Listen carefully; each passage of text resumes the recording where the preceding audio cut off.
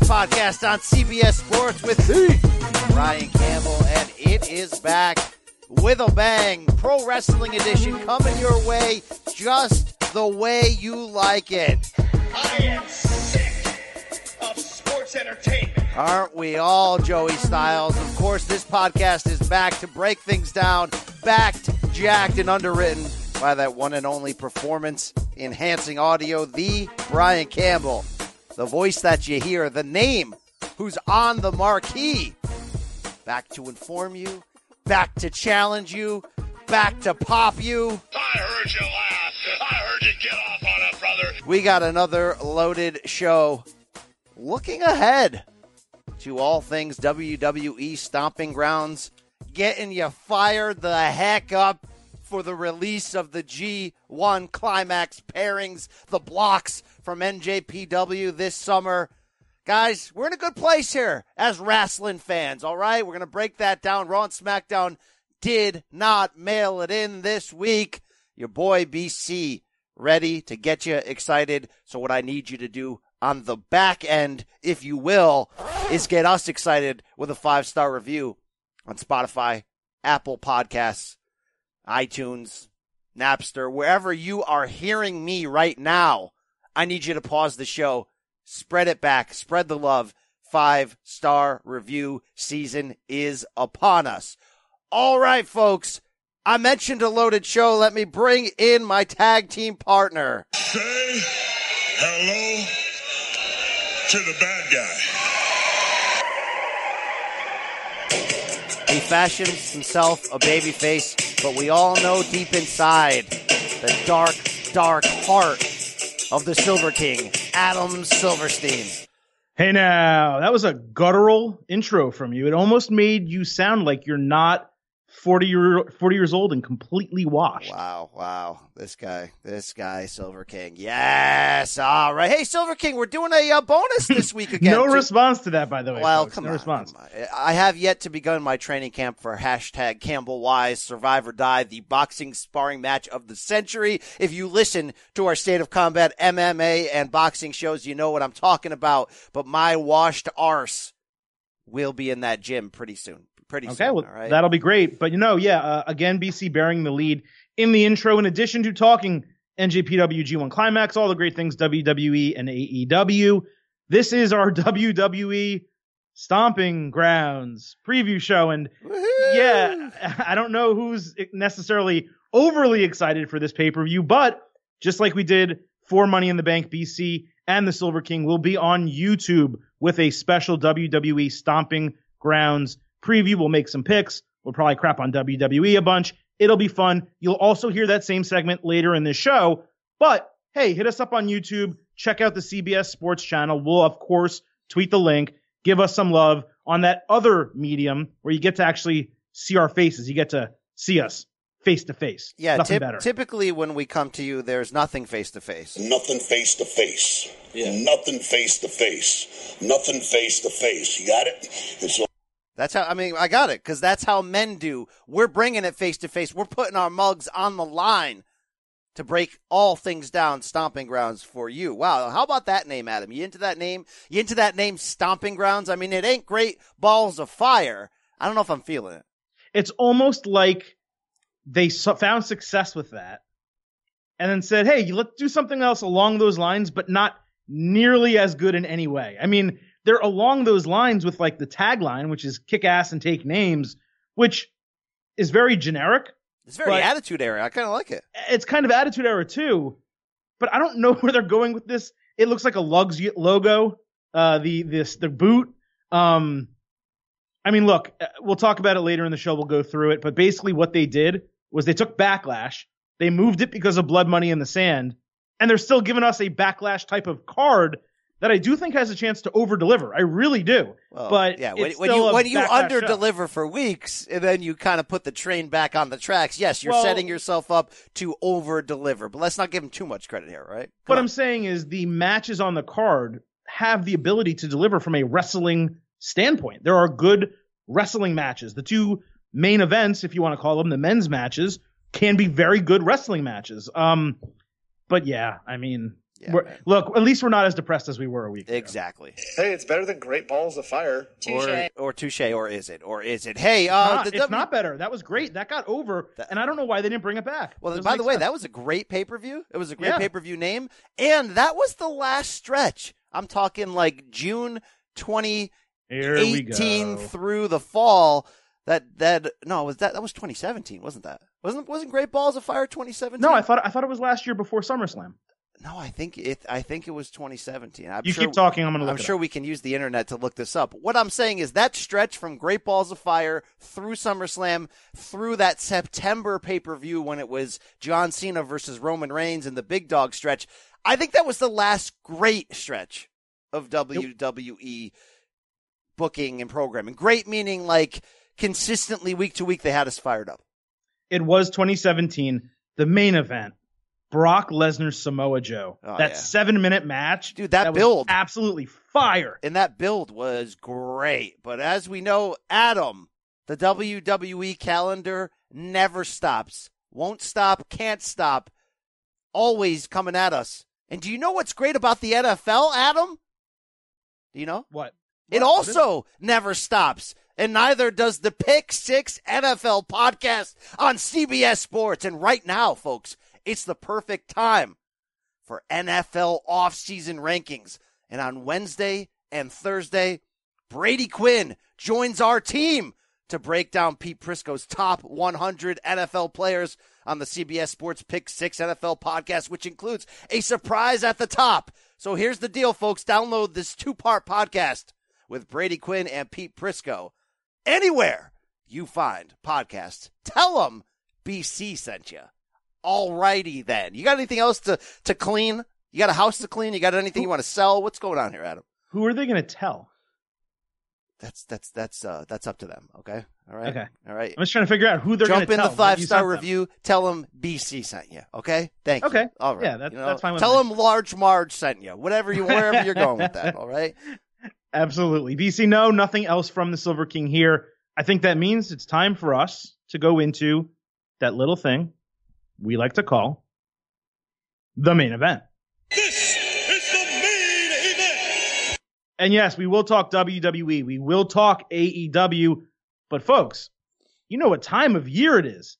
It's G1 Climax season. We have G1 Climax 29. They just announced the blocks. They just announced the schedules. We're not going to go through every single name, BC, but let me break down some of these star names in the A block and the B block. Get your take on if you're excited more for one than the other. If you think Why don't you just read every name, Adam? We got the time here, okay? We got the damn time, okay? Sure, I'll go ahead and read the name Lance Archer because that means a lot to a lot of people. There's 20 names here. It's not going to take us all year. Sure, no, right? Yeah, Lance Archer needs to be read. The A block includes Okada, Sabre, Tanahashi, Ibushi, Evil, Sonata, Fale, Archer, Ospreay, and Kenta. And then you have the B block, which is Naito, Ishii, Juice Robinson, Yano, Goto, White, Cobb, Shingo, Takagi? Brother. Shingo, come on.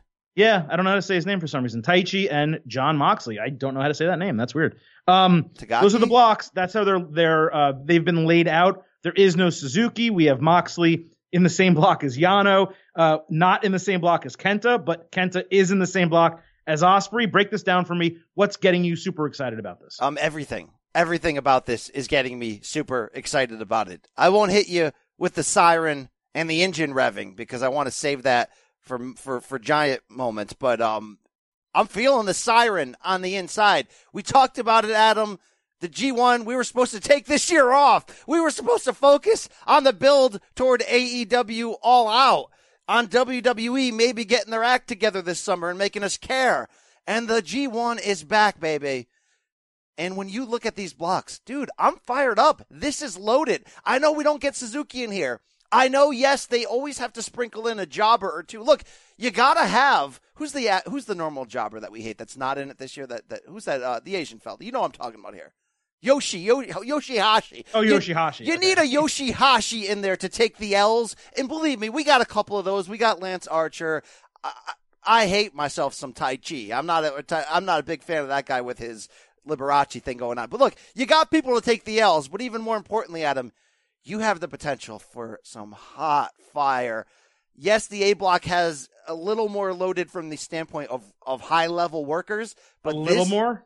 This Jeez. B block fires me up just the same. When you think of how creative the matchups will be, when you've got somebody like Jeff Cobb making his G1 debut and you know the physicality he brings, you got Ishii, you got Mox, Naito to be the worker to offset them, Juice Robinson to be the worker to offset them, Shingo, you got Toriano doing comedy. I'm fired the hell up. They nailed it. I think they hit a home run on the pairings. And yes, the A block is going to be where the finer steak is cooked. I mean, Adam, can you imagine that the A block has Ibushi, Hideo Itami, Kazuchika Okada, and Will Ospreay?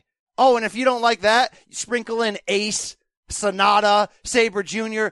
We're getting steak. We're getting it every morning at about 3 a.m., and your boy BC's going to have a long summer. Well, don't insult our fine Japanese fans. This is Kenta, not Hideo Itami, as he will be the first one to let you know. I don't think there's any comparison between the blocks. I know you're excited for Moxley. Good for you. Jeff Cobb is good, but he's not getting the Silver King's engine going. The A block is effing insane, man. Well, it's yes, nuts. yes, but you have proven in the past when it comes to revving up your engine that sometimes you can't hear Jimmy Silver King. You said it yourself. Will Ospreay doesn't do it for you. No, he doesn't. But the fact that he doesn't do it for me, yet that block is still blowing me away. And just because he doesn't do it for me doesn't mean I don't want to see Ospreay and Okada. I know, but that calls match. your love of life and pro wrestling into question. We could put you on trial for that. How the hell does that guy not do it for you, Silver King? This ain't personal. This is real. This is wrestling. How the hell does Will Ospreay not move your innards, bro? Yeah, he does. Listen, it's not a hate. It's not a lack of respect. It's just there's wrestlers I like and like watching, and he's really not one of them. It's not insulting. That block is so sick. Honestly, if I'm counting down like who I really want to see in that block, it's Okada, it's Tanahashi, it's Ibushi, Evil, Sonata, and Kenta. That's my list. You would rather see Evil? I don't really care about Sabre either, honestly. You would rather see Evil than Ospreay and Sabre? Who? I'm sorry? You would rather see Evil. Who's a muscle in this block? The same. I got to be honest. I want to see Evil Sonata head to head badly. All right. Really do. You got to give them credit. They offer a little bit of everything. Yes. Does the A block give you more sexy worker versus worker? Yes. But I thought they balanced it out well. Because, look, you need the muscle of the Gotos, of the Ishis. Like, you need that. But they got workers on the B side, too. And they have personalities on the B side when you consider Mox, Jay White, Toriano. I'm fired up. I'm just saying, Brian, think about this, right? You have Moxley in this tournament, right? And you obviously don't want him to take too many losses. So that's one good reason why he's in that particular block. But if Jon Moxley is going to have a limited run in NJPW, or at least if he's only going to do one G1 ever, let's say, because he's going to be full-time at AEW, yes, I'm getting Naito. Yes, I'm getting Ishii. Juice. We've already seen it. And we're going to see it again because he's probably going to win the title back at some point. What I want to see is really Moxley, Suzuki. We're not going to get there. That's okay. But I want to see Moxley, Okada, Tanahashi, Ibushi, Ospreay, Kenta. Like, those are really the matches I want. Those are the big matches I want to see. And we're not getting any of them. And by the way, Brian, they go ahead and bring Moxley in. They make him the U.S. champion on day one. And then the story comes out, according to Dave Meltzer, Wrestling Observer Radio, I believe it was. AEW isn't letting him compete in the United States for them. So he's under contract to NJPW. He is the U.S. champion. He can't defend that title in the United States, and he can't wrestle at the opening G1 show in Dallas, Texas, in the United States. By far, the biggest American star they have in their brand right now. What do you think of that?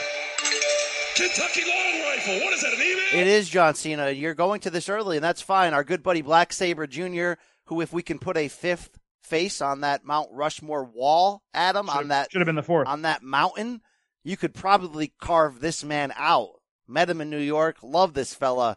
He says, I think we can all agree that there are valid business reasons behind AEW not allowing Mox, Dean Ambrose, whatever you want to call him, to work the G1 in Dallas. Is it a little bit of a hedge, given their change the world mantra? Also, is this a sign that a working relationship with NJPW is a bit farther off than we hope? So yes, Adam, yes, Black Sabre Jr., this is, you want to criticize it? it's worthy. This is not ideal what we thought, but I think you can understand from a business practice why this is happening, why AEW is trying to protect them being the new, fresh, pretty thing in the U.S. that's going to attempt to compete with WWE and sort of drawing this line. I understand it. Is it ideal? No. I don't think it's a train wreck. Would it have been nice to have Dean Ambrose in the first day of the G1 in Dallas? Yes. You put the U.S. title on a guy who can't compete the U.S. Is that a little sloppy? Yes. But I think it shows you a couple things. It shows you that AEW is his bread and butter right now. It's where he's going to have his preferred dates and get his giant push. As it should be. Him doing this G1 is a gift to us as fans. I'm fully with NJPW, by the way, putting that title on him and making, getting the buzz that they got from that moment. Yes, you can have him drop it in Japan in some form, and it's not a big deal. But to Black Sabre Jr.'s deeper question, yeah, AEW and NJPW are not going to be best friends and brothers. And I think it's disappointing in a sense because AEW has the potential to be great, and they do a lot of things great. But again, a big part of my Revolution heart is that basis and foundation of that stake that NJPW provides. So it's tough that they're not going to be perfect brothers, and this does, I think, Adam, slow down the idea of any form of NJPW North American takeover, any form that they had these grand plans. They took a little too long. They stalled a little bit too much. Now I think if you're NJPW, you kind of go back to just being that really awesome niche thing, and you make your money in Japan, and the times that you can get in Omega, Dean Ambrose to come over for a big event, you take advantage of that. But yes, there's a line drawn in the sand. It's not perfect. I wish it wasn't like that. I wish the storylines could go over to Japan and come back to AEW. But this seems a fairly potent moment here where it's like, okay, this is where it stops right here. So two things can be true simultaneously. One, this is incredibly hypocritical of AEW. And two, I would do the exact same thing if I was AEW. There is no way I would let Jon Moxley compete in the United States for another organization, especially NJPW. Now, they are letting him right now compete in Northeast Wrestling and some of these indies. So what is really the difference there, right? Well, those aren't on TV. And they're not making money and pay-per-views and subscriptions. They are competing, AEW is competing directly with NJPW. They're not competing with Northeast Wrestling. They're not competing with CZW. It's just different. So again, hypocritical on their part. They want to talk about changing the world, freedom for talent, all this really great high and mighty stuff. But then when an opportunity presents itself, they're the first ones to come back. And just like Vince would say, although Vince would never let anyone ever work anywhere else at all. But just like he would say, if he did, no effing way you're wrestling in the United States under a different banner. And the timing, Adam, is tough. Like, as much as, these guys want to change the world, I mean, the All Out is look, the last pay-per-view, Double or Nothing, was the launch of the AEW brand in a lot of ways. But the All Out show is going to be right before the weekly TV show comes out. So in a lot of ways, that's the real sort of in-your-face launch. And to have the G1 right before it, and to know that we could be building toward Wrestle Kingdom and stuff, I get it. It's tough, though. It's tough as a fan. Listen, the fact that Moxley's even doing this when they're about to debut, yes, right? And they want to use him. And look, Ambrose, Moxley, Jonathan Good, he was known as the Road Warrior in WWE. He worked more dates than anyone. Outside of this past injury he had, he was healthy forever. He doesn't really get hurt.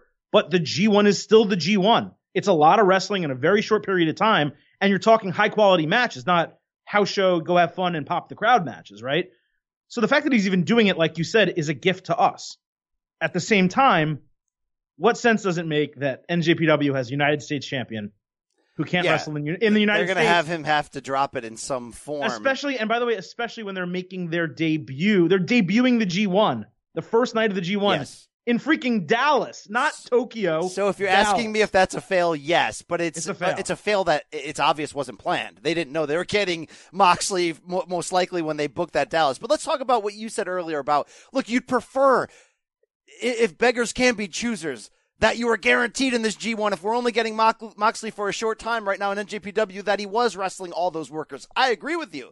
But I do like that doesn't just give you everything gratuitously. Like, there's still things to build towards. We don't know if Mox is going to have, like, we don't know what the future brings. Is he like Kenny Omega? We know he can work both. We know he's going to be working mostly AEW, but could both of these guys, could Moxley and Omega show up at Wrestle Kingdom? And if you're telling me we can stretch it out and the first time we will see Moxley against Okada could be, at a giant NJPW pay-per-view down the road, I'd rather have that than rush a quick 15-minute match right now. So I don't hate that, and I certainly like the matchups in the B block that we're going to get for Mox. Dude, him and Yano is a must-see for me. Him and a lot of these guys, him and Jay White, not going to be the highest work rate match, but personalities-wise, character-wise, I'm very interested. Same thing with Naito. Dude, Naito, Dean Ambrose is like a, oh my God, destination. But here's the question I really want you to answer, Adam, about John Mox in this B block.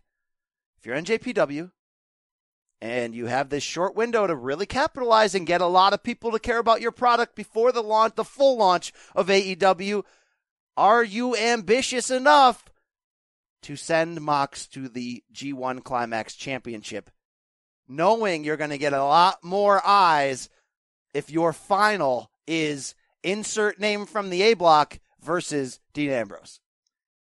Yeah, I mean, if you really look at that group, there's 4 guys. It's Moxley, Naito, White, and Ishii, maybe, Juice, maybe. 3 maybe guys then. So maybe you have 3 guys who can legitimately win that block. And he's one of them. There's no question. I wanted to just correct a couple things. One, we don't know how long his contract with NJPW is. It may legitimately just be until AEW starts. We don't know. 2, Omega has no contract with NJPW. The only ones who do are Dean Ambrose, John Moxley, and Chris Jericho. So Omega, 0 plans for NJPW as of right now. No, yeah, but he doesn't have an official blockage that can't. Like the last thing I read was that. Correct. We assume that to be the case. Right. Like he could, like if they do a big angle ahead of Wrestle Kingdom, he could do it. I think theoretically he could sign with them, but he has not signed with them. Okay. And by the way, what you just said real quick before I give you the floor on the B block, in reality, I don't think, like Ishii could go over to the final in an in-between year because he's a great foil for whoever you want to put over him. But right now, I think it's either Naito or Mox. And that's it. Or Jay White. But they just pushed Jay White. I mean, he won the damn championship. And I think while it did well to get out the best qualities of Jay White, I think they had to have learned that he's not a gigantic draw. I mean, No, but he's main event caliber where he could be in that match and put over Okada or Ibushi. I mean, I think Ibushi's going to win. Straight up. I'll just tell you that. Are we doing Ibushi Moxley in this Climax final? Because that would be fire. I think we do Ibushi White. No, maybe that's a bad idea. I just think that's what they're going to do. What is there any? Would Mox allow them to let him win the block and then lose the Climax Championship? It's not his call. He doesn't book. Right, but when you're sitting down to work this out, knowing that you're about to debut in AEW as their biggest star. I mean, in their first show, you delivered an Austin-like pop to come in and beat up Kenny Omega. So what I'm saying is you will be going into All Out against Kenny Omega as their biggest star. Right? Like as their hottest thing at the moment. So is it the hottest? He's the hottest. Jericho's the biggest. Yeah. True, but look, everyone's going to be talking about him going into All Out, not Jericho, because we're used to it. So my point is this: I know he doesn't have the booking call. It's not like he has Hogan level, say in this contract. But at the same time, would he want to put himself in that spot where he could take a high level loss? Would AEW want that? Well, I don't think there's any embarrassment losing to Kota Ibushi or Okada or Tanahashi. These are greats. These are all-time greats at their profession. So he's going to lose. He's not going to go through the B block undefeated. So he's going to take a loss. He might lose to Yano. I mean, that's a way to give him a loss where it's less like, oh yeah, you got rolled up. You know what I mean? Or something like that happens. So he's going to lose. He's probably going to lose 2 or 3 times, I would think. At some point, maybe one of them is in the finals. But yeah, I mean, listen, you can't have guys. This is the problem with Roman Reigns and WWE. You can't have guys who never lose. It doesn't make sense. No one is undefeated for their entire but the career. timing, Adam, think of the timing when you're going into All Out as the biggest badass. I mean, dude, he got an Austin pop. Don't wave your hand. He got an Austin pop at Double or Nothing. I'm not waving my hand at that. He's going against Omega. Like, timing-wise, I get what you're saying. I want guys to be able to take losses. I want wins and losses to matter. So timing-wise, it would be a bad time to take an L. Even in a 60-minute, like, amazing match, I'm just saying it might not be the best time. So, asterisk, wild card, bell going off in my head. In a perfect world where we can all win, all organizations, all fans, tell me if this ain't perfect, Adam. Mox wins the damn G1. No. He takes that rub and goes into AEW. He's your biggest star of the moment, and then he comes back at Wrestle Kingdom in the main event against whoever is your champion. No. We can all win. January. Wrestle Kingdom's in January. Right. We can all win. We don't know that he's going to be there in January. I'm saying the perfect case scenario. I'm telling you, I really think, look, I don't think it's a one-off necessarily, but I don't think Moxley is, like, I think he's going to do the G1. He'll lose the title, like, in August, September, and then he'll start with AEW. I think that's how it's for the record, this was the same Adam who said Jericho would be one and done in the Revolution, right? And this is the same Brian Campbell who agreed with me. Did not agree with you, by the way. You agreed, hey, yeah, he's probably only going to do one event in NJPW, and he'll come back to WWE. And I'm just putting out the track record of where you we're agreed. at here. So you agreed. For fans, for both organizations, that's what I really want to know. I really want to know the temperature between Harold Meiji, or whoever's the guy running NJPW now, and Tony Khan and Cody and the Bucks. I would love to know the real temperature. Is it like... because everybody could work together, Adam, without, like, having Mox win the G1 and get that rub going into AEW, knowing he'll come back for WK13, everyone wins. Yeah, but they're not working together. Right, meaning we're not, but... They're not doing each other, they're not here to do each other favors right now. I think that's not really doing everybody favors, though. I think that's one of those things where could be what the you're best... talking about is very much that. It could be where everyone wins. It's the difference between one company doing a favor for another. By him winning the G1, everybody would win. Yeah, I understand the concept, but there's no proof, there's no information that he is long for NJPW or that he's even going to be there in January. So, AEW's starting. They're not going to start in October, their TV show, and then 3 months later have their top star in the main event of Wrestle Kingdom. Like, I don't see why that would happen if they're not working together. If they were working together, that would make all the sense in the world. I think the only way it would happen is if Jon Moxley puts forward if he acts like a star. If he goes into the meeting and is like, look, guys, I'm full time with AEW here. But at the same time, I'm a star. I want to be allowed to do the two biggest NJPW events of the year. And by the way, they're not on American TV. You've got to go to a website to stream them. So that's the scenario I'm concocting. I'm not saying it's going to happen. I'm not predicting it. That's not true, though. What you're saying isn't accurate, though. They are on American TV. They put them on AXS. Okay. They're not live, but they do go on American TV. Okay, that's fine. And also, I'm not talking about him not being in Wrestle Kingdom at all. I'm talking about the main event for the IWGP Heavyweight Championship. I don't think there's really a scenario where that happens with Moxley. It could. Maybe they've reached an agreement that we don't know about. But he is the U.S. champion right now. That is not their top tier title. That's fourth. I mean, it's their lowest tier singles title almost, right? So they're not pushing this guy as like top of the division. They have him working with a young lion and feuding with Juice Robinson right now. So let's not act like maybe it changes, but maybe there's a reason he's in this block. Maybe he's in this block to put Naito over, to put Jay White over. That seems more likely to me than that they're putting him in this block. So he goes undefeated, wins, goes to Wrestle Kingdom, and now he's the biggest star in AEW and he's the biggest star in NJPW when they're not working together. By the way, I didn't predict that. I'm saying that's the ideal optimistic scenario where everyone can win and you're not doing a job for the other company. Everyone just wins. Everyone takes advantage. Everyone wins. But it would be dependent upon Dean having star-level abilities in his contracts to be like, here's what I want to do. So we'll see. We'll see if they change the world. If AEW Club is for everyone, we'll see what's going on here. If you're not going the direction we just nailed, I don't think it's insane to have Ospreay win this whole damn thing. Ooh. I don't think it's insane. I don't think it's insane to have him go against Okada at Wrestle Kingdom and find out, like when you took Kenny Omega, who was one of the up-and-coming promising juniors, and made him a heavyweight, and he became the biggest star in the world, not commercially, but critically as a wrestler, became the biggest in-ring star in the world. And, by the way, I think will one day retire as the greatest in-ring performer of all time. It might be time to roll that dice with Ospreay. You got him under contract. He appeals to an American audience. Put him in there against Okada at Wrestle Kingdom for the big belt. You know who else you have under contract? Kota Ibushi. So I have Okada beating Ibushi during the regular A block because they're going to face each other.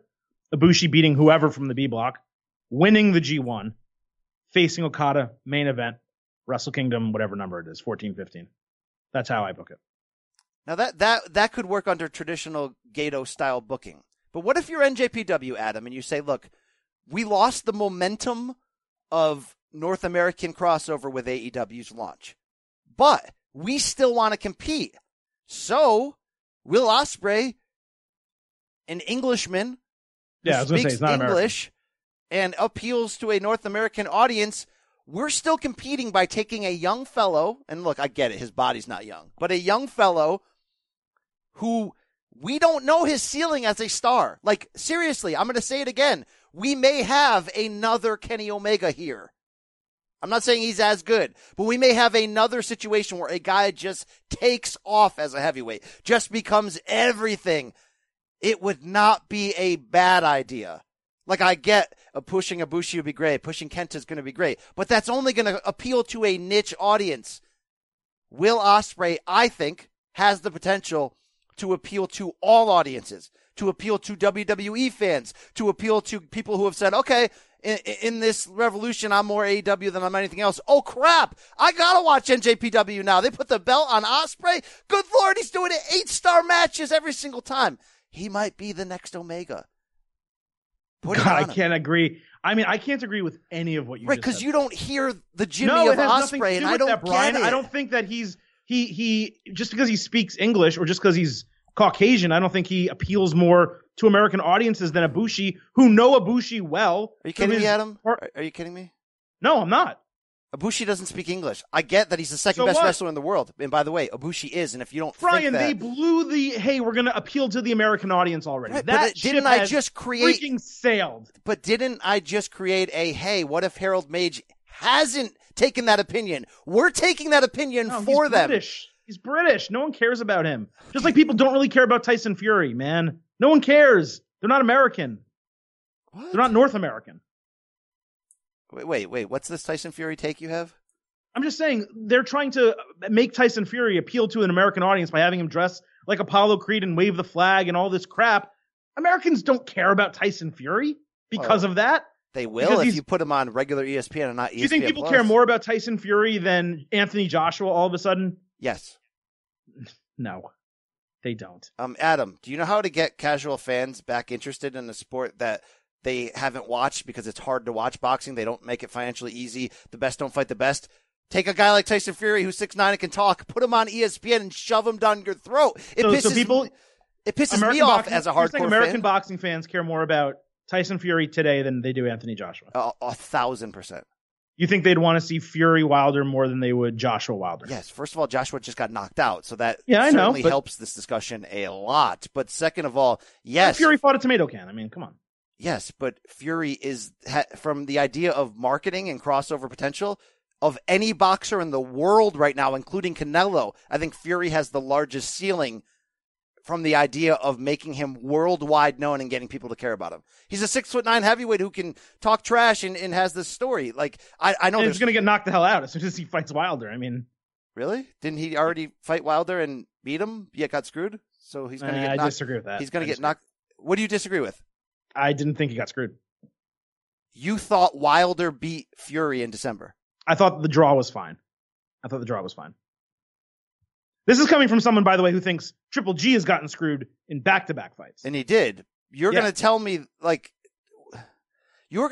that you scored 4 to 5 close rounds? To a draw. No, I think it was Fury probably won the fight by a round or two, but a draw was fine with me. I didn't think he got screwed.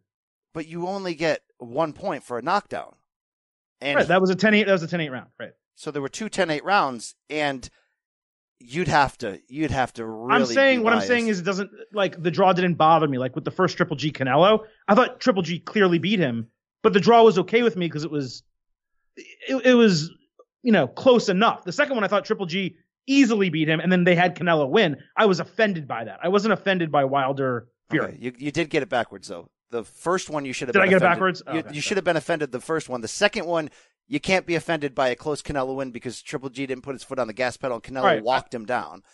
I flipped it. Yeah, That's right. fine. That's fine. You're right. I'm not here to fight you, Adam, but I am here to let you know that if Harold Magi, the Messiah, I don't know what we're calling him, if he actually cares about still being a North American thing despite AEW, then putting the Rocket Pack on Will Ospreay is a much smarter marketing idea than Ibushi or Atami. I mean, they had it on Omega, and what did that really do? They had it on Jay White, and yes, Jay White is nowhere near. I know. What did it really do? It launched AEW by making Kenny Omega a giant star. It launched AEW, not New Japan. Right, but I'm saying, what did it do? It made us care about New Japan. Omega made us care about New Japan, not him having the title. We cared more about New Japan when he was chasing than when he was actually champion. You know that's true. Okay, but you're not necessarily making Ospreay a champion by having him win the G1. So putting him on the title level. Oh, you're talking about you're talking about putting the belt on him, quote unquote. You have that choice in that moment, but I guess you could just putting him in the main event of Wrestle Kingdom against Okada would be a giant deal just the same. I am not offended by him being in the match. I would be offended with him winning the title and thinking that does something for NJPW. I don't think it does. Okay. It's an interesting debate, but I think I don't buy into that New Japan needs to put their titles on white guys or Caucasian guys or Americans or even British guys to appeal to our audience. They appeal to our audience by good wrestling. And you know who the best wrestlers are? I know you like Ospreay, not for me, but the best wrestlers there are Okada and Ibushi. Now, I will say that our argument holds up, Adam, if you're talking about somebody like a Jay White or even somebody like a Juice Robinson. If you're like, look, just because they're Americans understand who they are better.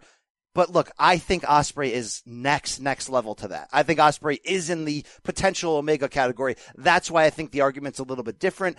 I want this summer, Adam. I want my goal for you this summer as a human, as a member, as a working, active, contributing member of the human race to get Will Ospreay. I get him. What the hell's going on here, Adam? I get him. I don't really like it. Simple as that, man. I've seen plenty of Will Ospreay matches, like plenty now, dozens. It's not really my deal. I think Ibushi is far better. Yeah, Ibushi's the second best wrestler in the world, but I'm not convinced that Ospreay isn't the third, by the way. I'm that's serious. Fine. I think in NJPW alone, there's 3 better than him. The other being Naito. That's fair. That's very fair. At a minimum. Can we have a weird discussion real quick on Okada? Yeah. He's a top 5 wrestler in the world. But when he's wrestling Kenny Omega, he's number 1 or 2. When he's not wrestling Kenny Omega, though, he's obviously still great. I enjoyed the crap out of that Jericho main event they just had. What about the Tanahashi match? But do we somewhat overrate Okada because he's the perfect dance partner for Kenny Omega? Meaning, and when I say overrate, I basically mean the difference between being the second best wrestler in the world and being the 6th. Do you know what I'm saying here? What's the best match of Bret Hart's career? Steve Austin or... That answers your question. Same thing. Like, they're perfect. They were perfect foils, and they made the perfect match. Bret, otherwise, outside of Steve Austin, was a technically great wrestler, but you wouldn't necessarily consider him the best ever on his own. There was a time when I thought Okada was far better than Omega, but it was because I saw him through the prism of the Omega matches. He kept winning, and Omega kept putting him over, making him look like a star. Great point. So I feel it the same way with a Bret Hart in that. I'm not saying, look, Okada is light years better than Bret Hart. Okay. I'm not trying to compare them as wrestlers, but what I am saying is I find those matchups to be similar in terms of that just worked. Even Bret and Shawn, that worked so well that it made both of them better by comparison. And when you take Omega away from Okada, when you take Omega away from Okada as well, I don't really like Omega as much. I think he's still probably the best wrestler dare you. in the world, but there's something about Okada that allows those matches to be 6, 7 stars, whereas Omega Tanahashi was a 5-star match because that's what it's going to be. Omega's the best wrestler of all time. He's the best active wrestler right now. He's the best wrestler ever. I love me some Kenny. In ring performance. By the way, my favorite Bret Hart match is Roddy Piper from WrestleMania. That was a great Indianapolis. That's 7. Great. Okay, fine. Yes, similar in terms of the style of the foil for him. All right. Bret did not bang Sonny. We do know that. Do you agree with that though? In terms of Piper and Austin, for Bret, similar types of opponents that allowed him to shine. I'll give you that. And I know the Bret Hart fans, because we're on the Sean side of the line, are probably calling up Stat Guy Greg right now and starting. I was gonna say, are there any besides him? Really? Yeah, there are. There's our good friend Arun Singh of Boom Studios loves him. Isn't he Canadian though? He is Canadian. Wow, that is a fair point. Hey, CrossFit Moses, Arun Singh, take that, brother. Okay, go enjoy the Raptors championship. Bret still screwed Bret. Yes. Of course he did. All right, BC, we have a lot of show left to get to. We still have that Stomping Grounds preview, which again, you can listen to on this show and check out on YouTube, CBS Sports on YouTube. But BC, before we get to all of that, we have a couple quick words from our friends and sponsors.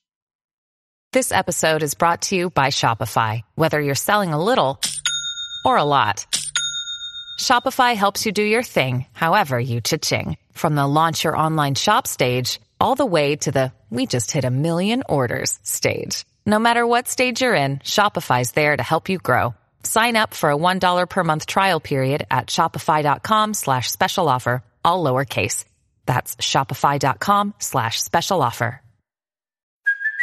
Hey, it's Kaylee Cuoco for Priceline. Ready to go to your happy place for a happy price? Well, why didn't you say so? Just download the Priceline app right now and save up to 60% on hotels. So whether it's Cousin Kevin's Kazoo Concert in Kansas City, go Kevin, or Becky's Bachelorette Bash in Bermuda, you never have to miss a trip ever again. So download the Priceline app today. Your savings are waiting. Go to your happy place for a happy price. Go to your happy price, Priceline. All right, BC, we are back. And before we get to Stomping Grounds, we do have some, let's call them news and notes to talk about from WWE, AEW. We'll talk about the Federation first. And we're going to talk about, the actual developments on Raw and SmackDown later in our preview. But is it just me?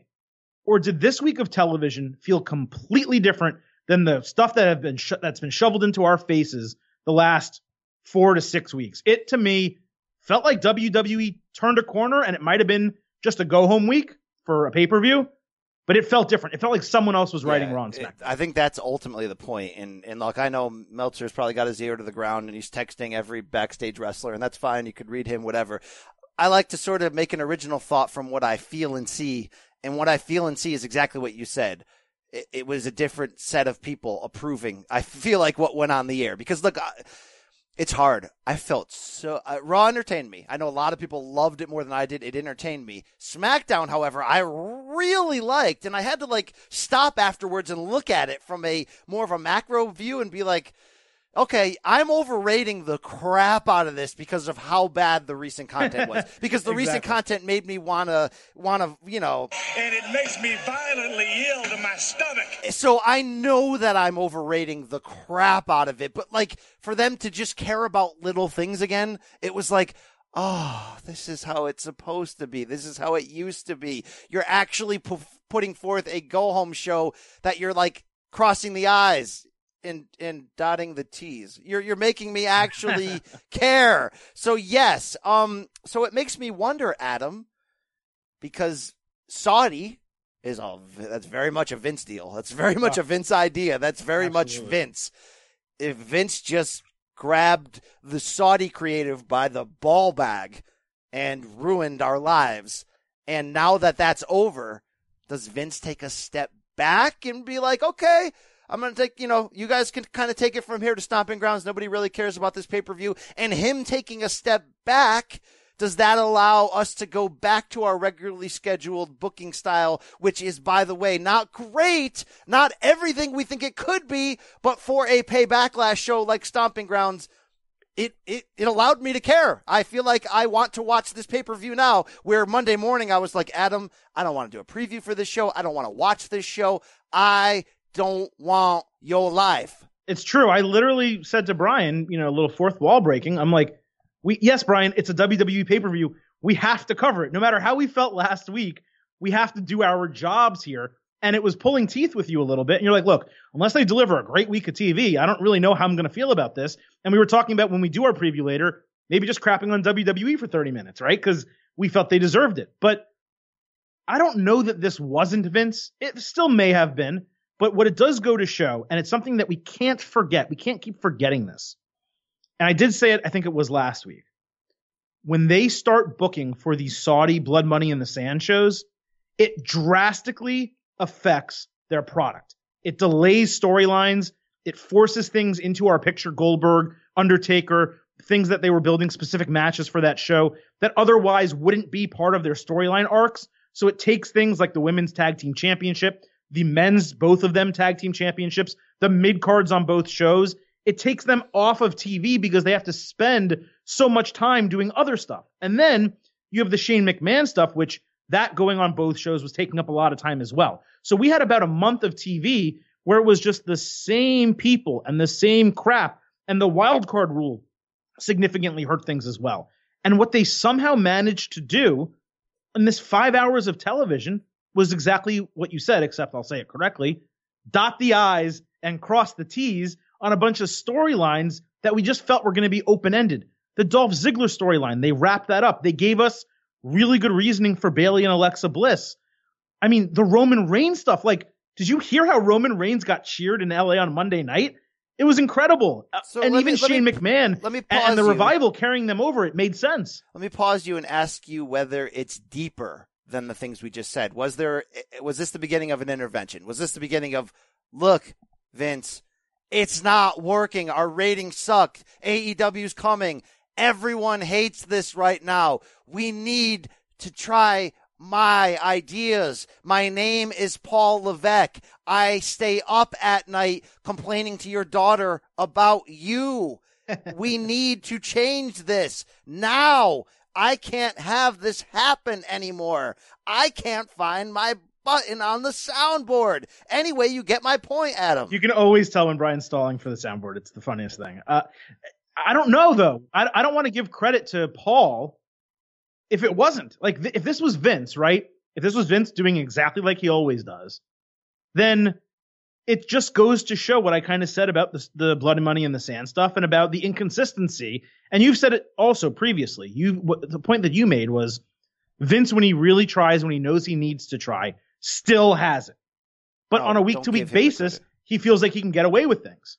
And I think what we've seen the last few weeks building up to Blood Money in the Sand 3 was WWE just thinking because they're WWE, they don't really have the competition head-to-head right now, they can just get away with putting out storylines and it'll go on and everything will be okay. But the truth is it won't be. And if you deliver us storylines like you did Monday and Tuesday, I actually care about Stomping Grounds. I want to see how some of these storylines develop and pay off.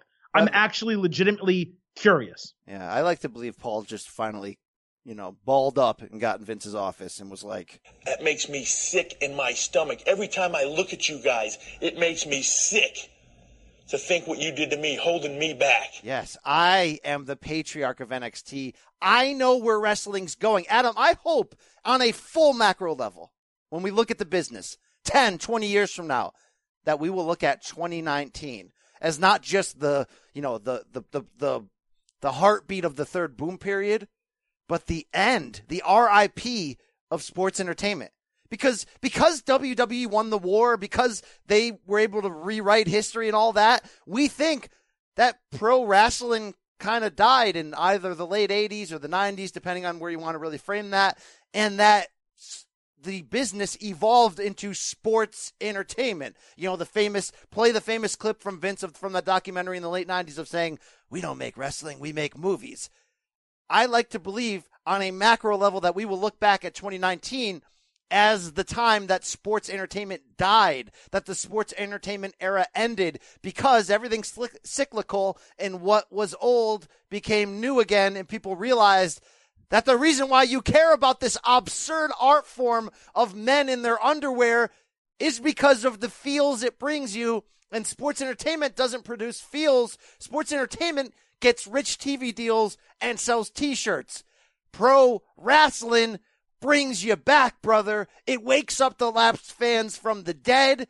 It makes you care on a Shakespearean level, Nick Costos, about this absurdity of men hiding razor blades in the tape on their wrist and bloodbathing for our pleasure. Sports entertainment is dying, Adam. It's happening because we never saw it coming, but somehow, some way, the product outside the walls of WWE became better than what was going on inside of it, and that's how a revolution started, and history will show that Paul was always on the right side of it, even though he lived in the Death Star. That's why he's the Darth Vader, the Anakin Skywalker of this revolution, because there's still good in his heart, and one day he will come back around to us. Yeah. I'm just letting that marinate for everyone. Wow. NXT is for this. Yes, go ahead, Adam. NXT is in WWE. B, sports entertainment isn't going anywhere. So sports entertainment will die this calendar year. Look, it'd be great. It would be great, but it's not going to. Other things to touch on from WWE this week that we're not going to talk about later. Was it kind of cool to see the club back together on Raw? Of course. Was it great to take a group of people who actually know how to entertain and do things? Absolutely. And actually do it? What do the fans want? They want Gallows and Anderson with AJ Styles or with Finn Balor to give you them old Bullet Club feels. So stop soft bagging us and grab the sack by the horns and give it to us. Yeah, it felt great. It was awesome. I kind of wish they followed up with the loss by going back to AJ, kind of like giving them like guys, what the hell was that out there? But they did do that on social media, so they did tie it up. But I did wish that they followed up because it was a fun segment backstage with them in the doctor's coats, hearkening back to their really corny storyline with the Usos. It's effort. And then and AJ by demoralizing them a little bit, forcing them to take it off, almost shredding that crappy WWE storyline skin that they had, and being losers, and then you can't have them go out and beat the Usos. Wow. You have to have the Usos win that. You just described the shedding of the sports entertainment cocoon and coming forth and being a butterfly again and flying in the pro wrestling. And by the way, here's why that's genius and why it's really the same thing of that really cool SmackDown backstage segment between Ember Moon and Absolution eating donuts, yes. And then they brawled. Look, in reality, what is that? It's nothing, but you know what it really is? It's taking a mid-card level feud, and you're right, the abomination of this wild card rule has ruined the mid-card, and it's saying, look, we don't have time for this on TV right now, but we're still going to tell a story week to week in 90 seconds and get you to care about it. In reality, they didn't have anything for the Good Brothers, but hey, you're going to lose a match to put somebody else over. Yet they quickly concocted a story around it to get us to... I mean, look, that's attention to detail. That's actually saying there's more going on than Shane McMahon and Roman Reigns on our product.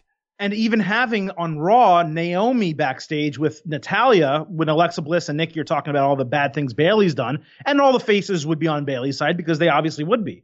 But then them showing them the phone and having them look and be like, wait, maybe Bayley is a bad person.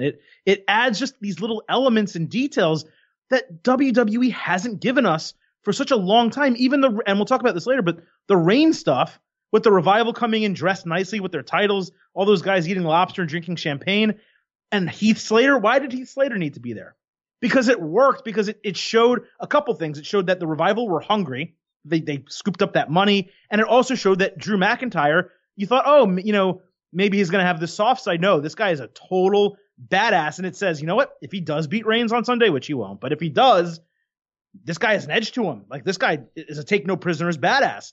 And he's even going to turn on his old friends. So it's all those little things that they don't normally give us. It worked so damn well. And it's not perfect, by the way, because, look, you can be cynical and you'd be right to be like, so Heath Slater's going to come in and complain that he doesn't have money to feed his family, yet in an earlier segment where it's Styles telling Gallows and Anderson, I know you've made a lot of money. I know you guys are doing well, but you're not taking it serious. So it's like, how does one guy not? Well, because Heath Slater's Heath Slater. I mean, and he lives in a trailer park, which should be a more cost-effective environment. Anyway, whatever. You would think so. All right. But anyway, other things to talk about. The Firefly Funhouse, man. Like, yeah, let's touch that. Can you hit the, like, I know we're saving sirens. Can you hit that damn siren for me, man? Because holy effing crap. I don't know if I can do that, but. Because you can't find it, of course. But no, I know where it is. But it's really, really good. And this week, Adam, straight up, was really, really scary and evil. Like, it's like to the point, like our good buddy Jack Crosby at CBS Sports was like, I wonder if they're getting, parents writing in and being like, where are we going with this? Because and that's the kind of edginess that you want, Vince still has it when he allows Dean Ambrose to DDT Seth Rollins the same night their partner has cancer. Like, it's the edginess that makes pro wrestling. So while I don't know where we're going with Bray, it's so ambitious and it's perfect. And that ending sequence with the 80s style car radio dial and showing you the different facets of Bray. I mean, Adam, it's a different kind of steak than these 7-star in-ring matches, but it's the very best of what WWE has created with sports entertainment. And it's like the very best distillation of that to you. It's amazing. It's remarkable. The fact that they could do that many of them and they keep layering on top of each other, and they gave us this payoff. The payoff to me says he's debuting Monday or Tuesday. I mean, I don't know where else you go with him, beyond what that last episode was. But, you mentioned the parents thing. It's airing in the third hour of Raw and usually after 9:30 on SmackDown. So it's towards the later end where most of the youngest kids would be asleep or not watching, or if they're watching it later, parents can DVR it. So I don't really have concerns about that, but it's just, rarely is it with WWE where they present something to us and we may not know where everything's going, but we think we do. I don't know where this is going. I don't know who he debuts against. I don't know what brand it's on. I don't know if he's coming to the ring as himself, looking a little bit different with those clown pants, or if he is going to be the Fiend in the ring, if the Fiend is going to be like the Demon. I don't know. And that's the greatness of it, because we love Bray Wyatt. And when he lost to Randy Orton at WrestleMania, when they had those worms in the ring, we were just so dejected because they finally had built this guy up to be a WWE champion. We interviewed him that day. You and Nick spoke to him, and the day before, and he was great. He was saying all the right things. He seemed to be in the right place to be a main eventer in WWE, and they just ruined him. And all of a sudden, you have this guy who had time away and had the ability, the creative freedom to build this new persona, this new character, and to do something like that you said is different than anything else. Even the Broken Universe. This is different than anything else I've ever seen in professional wrestling. And it's happening on the WWE main roster. Yeah, it's a reminder of how great he is, that he's an all-time great. He hasn't been given all-time great booking, but this is a reminder that Bray Wyatt has the potential to be an all-time great. And his style of greatness, it really does work best in a Vince McMahon run WWE. Like, I could sit here and make an argument that if Bray had jumped ship to an AEW, that he could be among the most valuable free agents available given this creative side to him. But it just works so much better in WWE, even with 2019 Vince's issues, that it's great that they're doing this. There's an argument certainly to be made, by the way, Adam, that any form of entering the ring and going away from this funhouse is going to water down this product. Like, the best way to keep the momentum going might be to see him wrestle as the Fiend, have a new moveset, and just straight up squash people all the way into a giant feud. But I mean, destroy people.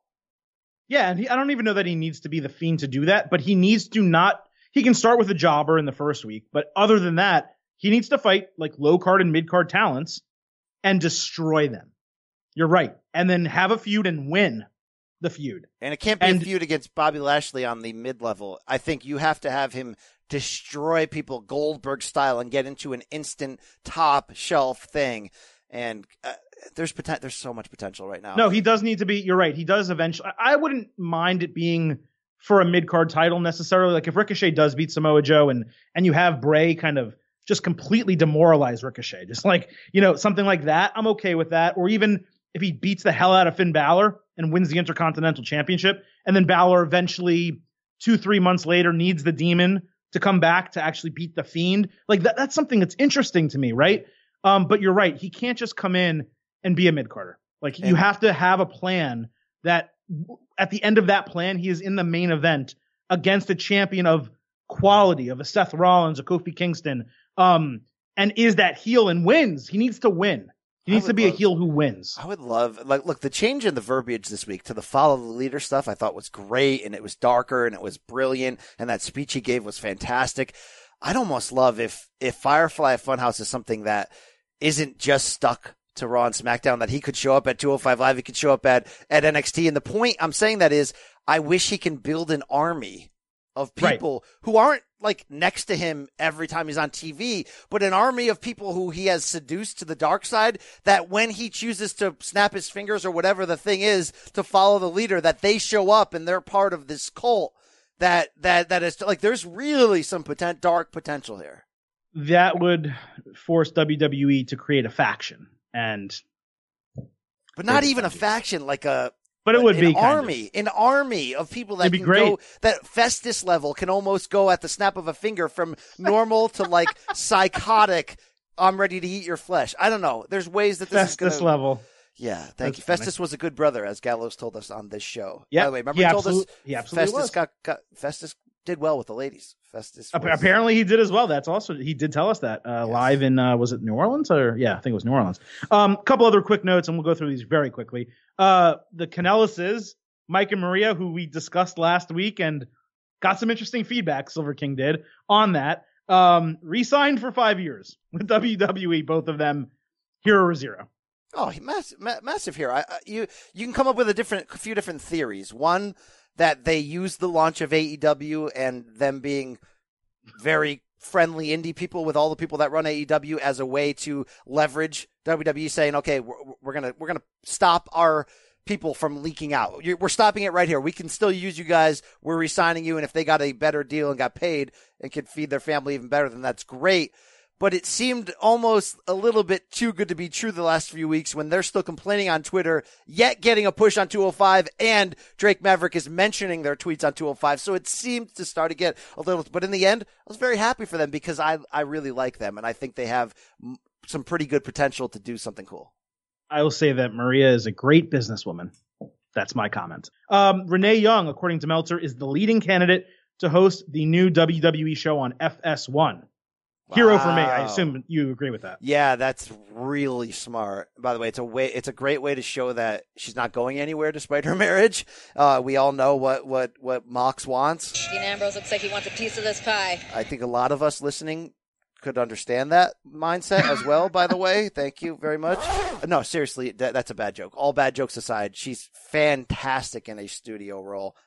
I never loved her as as an analyst. Let's stop that experiment. She's perfect to present the storylines. And I think still, I said it before, I'll say it again, that show, Tuesday night, FS1, that studio show, that hour-long show, has the potential to be something really special, provided Fox and WWE come together and be like, let's not insult our audience. Let's talk. Let's make it talking smack. Yes. Why wouldn't you? Or even you have SmackDown on Fox, branded alongside it, call it Talking Smack, put Renee as the host. That show was great for WWE. Fans loved it. If you put that on TV, people will watch it. The only thing about that, I'm going to slightly disagree. So Talking Smack's brilliant. We need it back. But the reason why Talking Smack worked, Adam, is because it was a kayfabe show in which, because there was no written rules, wrestlers were able to kind of get themselves over and say edgy stuff, but it's still kayfabe. Right. I need that studio show to be anti-kayfabe. I need it to be fourth wall removal, and what I need is ex-wrestlers and experts doing what we do right here. I need it, even though it's a WWE produced, it's a Fox produced product, but WWE obviously is like part of this. I need it to be the kind of showcase where they can have an open dialogue about current storylines. Like, you're not going to sit there and trash WWE, but you should have one person saying, look, I get what they're doing creatively with this, but maybe it would be better like this. And then you have somebody else go, yeah, that's fine. But, like, have an honest debate. Give us a little bit of fourth wall removal, features on wrestlers in their real life, have interviews on.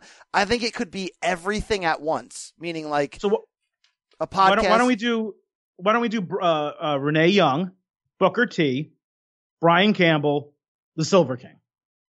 Solved, right? Yeah, in some ways, it's solved here.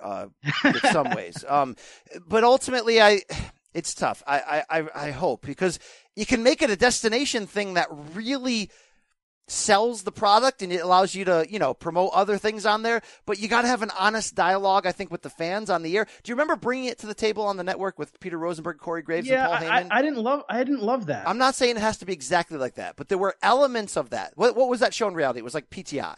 It was supposed to be PTI, yes. But even though it was in the grounds of WWE, they still talked about some edgy stuff. They would talk about, does Sasha have backstage heat? They would talk about these certain things, and they allowed things to kind of, I would like to see more of that style than a magazine show for WWE or a kayfabe machine or anything that makes us go, what a waste of our time. Let me flip over to TNT and watch. If AEW chooses Tuesday night, which, by the way, we don't know. They may choose Wednesday. That's still up in the air. Yeah, I would be really curious to see what they do with it, honestly. If you had, being serious, I was joking, obviously, earlier, but if you did have, like, Renee Young, Edge, and a woman wrestler, a former women's wrestler, that's a pretty good show. You don't want basically Renee Young and two Fox analysts. Right? That's not what you want. You want ex-professional wrestlers, ex-WWE wrestlers who can talk. You want a Mark Henry on that show. He is amazing on Busted Open Radio. You want someone like that, two people like that, where you can legitimately talk about the business without fully breaking kayfabe, but doing enough that you get both the casual fans and the diehard smarks to want to watch it. Now, you need one outsider, though, in my point of view. You need one dynamic talker who's not employed by WWE and isn't a ex-Hall of Fame wrestler who could potentially and is willing to give you that other side. Well, I'm trying to think, like, what does UFC do for its broadcast, right? They always have a Cormier or someone in his role.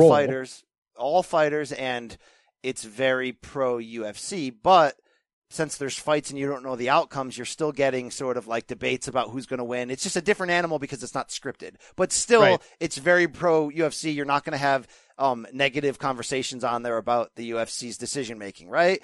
I just think I think if in a perfect case scenario, WWE would say, look, not everybody, the best, there's a world out there to debate WWE. That's why there's so many podcasts. That's why there's, quote unquote, barbershop conversations about the product. Let's have those conversations on air here. Let's, but in a smart, safe, educated way. Look, as long as it's not like Colin Cowherd or Skip Bayless, I'm okay. That's all as anyone else is fine with me. It works. I know you didn't watch 205 Live. Just real quick, for anyone who hasn't, watch this week's 205 Live just in your spare time at some point. They did a completely new set of camera angles. They had like a middle camera. It was very cinematic. It did not look anything like a regular WWE Raw or SmackDown production. Very interesting. The show was really nothing at all. But the camera angles, it made me curious as to whether they're trying something new. That was a pilot run potentially for SmackDown on Fox. I'd be very curious about that. All right, we talked WWE, BC, AEW news and notes. All Out. Tickets went on sale. They were only on sale for 15 minutes. Sold out. Fight for the Fallen and Fyter Fest still both have plenty of tickets on sale. But All Out, that's a big sellout. Again, it's the 1 year anniversary of All In, obviously. Does that really speak anything to you? Are you really surprised by that? No, and it's certainly impressive. So let's get that out of the way. It's very impressive. You sold out in 15 minutes, but you're also obviously aiming for an intense, Chicago is an intense pro wrestling fan area. And it's the anniversary of the first show 1 year later, the All In to now it's All Out. It's great. I'm interested to know what they really have here. And I think the only way to do that is to do something ambitious. And in a way, if you think about it, Vince McMahon came up with WrestleMania. He did WrestleMania 1. Leveraged his financial future, leveraged his family's future, won out. What did he do the next year? Had that, in hindsight, not smart, but he pulled it off move of 3 sites in one night for WrestleMania 2. He goes, how do you top that? He picked a damn dome, and they got not 93,173, but they seem to have gotten a sellout with 80-something thousand people in the Pontiac Silverdome. Brother, when Slam Me Boss, what happened next. So I kind of want to see if AEW for the next big one has the balls to go, you know what? We done the mid-size arenas. We done it in 15 minutes. What if we step up to the next level and we get a stadium, a dome, we do something?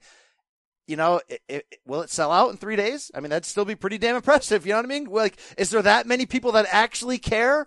Or is this still the same group of traveling 15,000 people who love indie wrestling and are in Chicago and love it?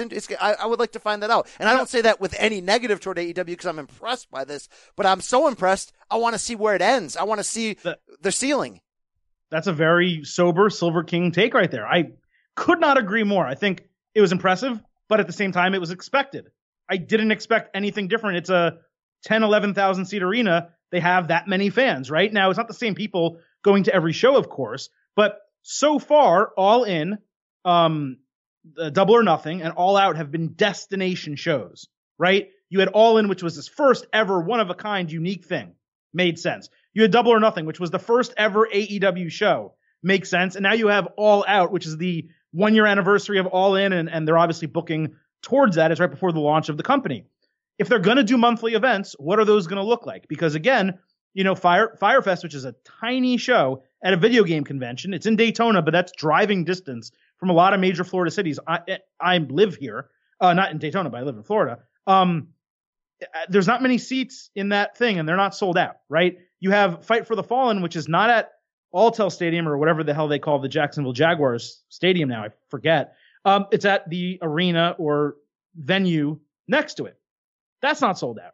So, yes, those aren't pay-per-views, but they are AEW specials. They're almost the equivalent of television tapings is what I would call them. And they're not selling out. And again, I'm not hating on them. I'm just saying I'm very curious to see, outside of that debut TNT show, or maybe outside of the first month, what is a mid-December AEW TV show going to look like? What is the February AEW quote-unquote pay-per-view, if they have one, going to look like? I'm curious, but I do agree with you completely. You're right. They've made August between All In. Let me just say this. That August date or the early September date next year, 2020, Stadium, Soldier Field.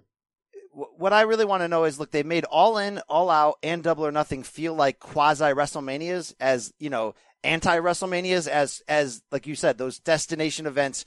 What happens if they try to see the limit in a dome, or what happens on the in-between pay-per-views, as you just mentioned? That's going to be very, very interesting to see where we're at. Like when they do a show in, like WWE has this show in Tacoma, Stomping Grounds. It's not selling great. It's in Tacoma. Now, I know that's close to Seattle, but it's still the northwest corner of the United States. There's only so much travel for that show, whereas you have the Royal Rumble in Dallas. It's going to sell out from people in Dallas, but that's a destination people will travel to. So what happens when they don't have shows in Las Vegas and Chicago? That's what I want to know. Well, and hopefully that TV weekly product. Really want to see what the temperature is on that show. What's the presentation? What's the feel? What's the taste? Is it funny? Is it great? By the way, I did hear Tony Khan on Steve Austin rebooted this podcast and came back after a long break. The Khan interview is not great, by the way. It's a little bit too much of them fanboying out of each other. But it was interesting to see Tony Khan mention, and we've already sort of seen this leaked out, that AEW is planning a tag team tournament this fall, and that it will essentially play out in a lot of ways on the weekly television product with play-in matches to really make the matches feel important. And we know that they're going to push tag team wrestling to the forefront, so very excited about that. That's what we talk about. What do we want WWE to do when there's a vacant title or when there's a situation that they just want to fill 6 weeks of TV? Give us a tournament. Give us the King of the Ring. I say it all the time. That's great. All right, Adam, enough of the ridiculous behind us. It's time to set the stage for Stomping Grounds this Sunday on the WWE Network. And just a reminder, you can catch our entire Stomping Grounds free preview separately on video on YouTube. So go to the CBS Sports channel and check that out. Oh, yeah, it's the State of Combat podcast on CBS Sports. Your boy, the Brian Campbell, and the Silver King, Adam Silverstein. And these boots were made for stomping this week in the WWE with the inaugural Stomping Grounds pay-per-view invading the state of Washington this Sunday on the WWE Network. And Silver King, we are here to get people fired up for it. And I think the term fired up is interesting because entering this week of WWE programming, wasn't too fired up. But for a go-home week, they may have gotten me. Yeah, these were combined maybe the 5 best weeks of WWE television and 5 best hours of WWE television, and I don't know how long, months maybe. So we went from being completely cooled down, me almost having to pull teeth to get you to even do this show, to now somewhat excited to see what happens on Sunday night in Tacoma. You know, your boy BC, I love the fine steak. I love great pro wrestling. Maybe not necessarily sports entertainment, but they set the stage nicely with the go home on Raw and SmackDown this week. And as we enter Sunday's show, look, what you want to do in a go home show is make people want to know what happens next. And this isn't necessarily the perfect pay-per-view. You labeled it yourself on our extended State of Combat Pro Wrestling episode this week, previewing all things wrestling, that this very much felt like a pay backlash card in the sense that it's just 2 weeks after another experiment in Saudi Arabia. But even though we got a lot of rematches this Sunday, even though it may not be the most, let's say, I don't know, exciting build in terms of the matchups we're seeing, when you go back to the little details, when you do the attention to those tiny details and you make me care, I generally want to see what happens next. So I'm going to enter Sunday with a little bit of optimism. I think that's a completely fair stance to take. Optimistic is good because this match, this card, I should say, has the ability to deliver. There are matches on there that are high-quality matchups where you say, hey, if they book this correctly, this could be a very good show. The problem is we haven't seen much of that recently from WWE. Well, they got an opportunity to turn around what really has been, tough to use the words historically or really go to that level, but obviously in the aftermath of WrestleMania this year, ratings declining on Raw and SmackDown, creativity declining, obviously going back to Saudi Arabia for another super showdown really wasn't the best thing to rev up fans and get us excited, but they can pull out of that ditch right here this week. And when you look at this card as a whole, Adam, what's the match that should be on the poster? What's the storyline? What's the one thing that is most at stake, that is most cliffhanging you, the fan, as you head into the show? That's actually the problem. There's not a poster match for me. There's not a main event. That's the biggest issue with this entire card, is that there are a bunch of co-main events and mid-level interesting matches, but there is not a singular match here where I say that is the clear main event of the show. It's the match I want to see the most, and I'm super curious to see what happens. In fact, this is like one of those shows where Roman Reigns would go in not as champion, but he'd be in the main event because he's Roman Reigns. And I guess I would probably say the Roman Reigns-Drew McIntyre match, despite that being such a disappointment at WrestleMania, I think that maybe has the opportunity to steal the show here, because even the 2 main men's title matches are just co-main events to me.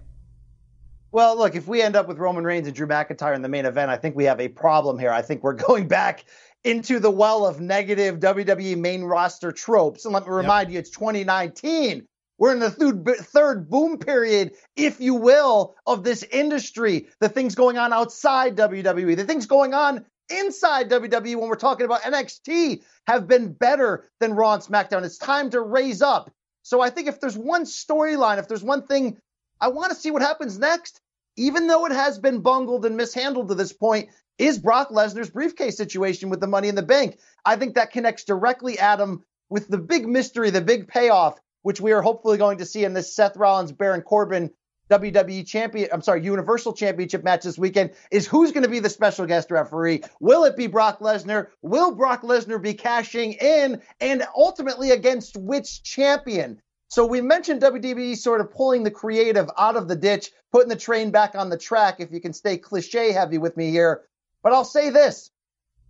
I care about who Brock might cash in on and how he might show up on this card in Washington on Sunday, even though he's not scheduled to. And I think that's a credit this week on the go-home shows to implementing Paul Heyman strategically enough that we know this is in play. We know it should be in play. And I'm trying my best to forget the go-home show ahead of Saudi Showdown when Brock Lesnar had a beaten down Seth Rollins in front of him and somehow chose not to cash in then. We do have a chance to kind of repair that and sort of close the show, not with Roman Reigns and Drew McIntyre, but hopefully closing the show with Brock Lesnar, whether it's a successful cash-in, whether it's a foiled attempt, whatever it is.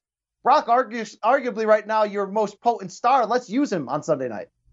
I think he should be there. I mean, Tacoma's close enough to Canada, so I don't think it's too big of a pain for him to get there. But then again, we're kind of in this new reality of WWE where they're trying to save their ratings, and it's like, you're really going to use Brock Lesnar at Stomping Grounds in mid-June? You're not going to save that for Extreme Rules, which would make sense if you have that Money in the Bank briefcase, or SummerSlam, or another major event that matters. You're going to bring him in at Stomping Ground? You know, I don't really see that happening necessarily, BC, but we are going to get... Here's the problem, though, Adam. If you stay with that mindset, you're talking about SummerSlam or another big event. Well, obviously, there's a big event Friday, October 4th, when WWE starts the new relationship with SmackDown, moving from Tuesday to Friday nights, prime time, Fox, national television. What about Brock cashing in on Kofi? Yes, we've all thought of it. It's an interesting scenario. But how many more times can you tease Brock?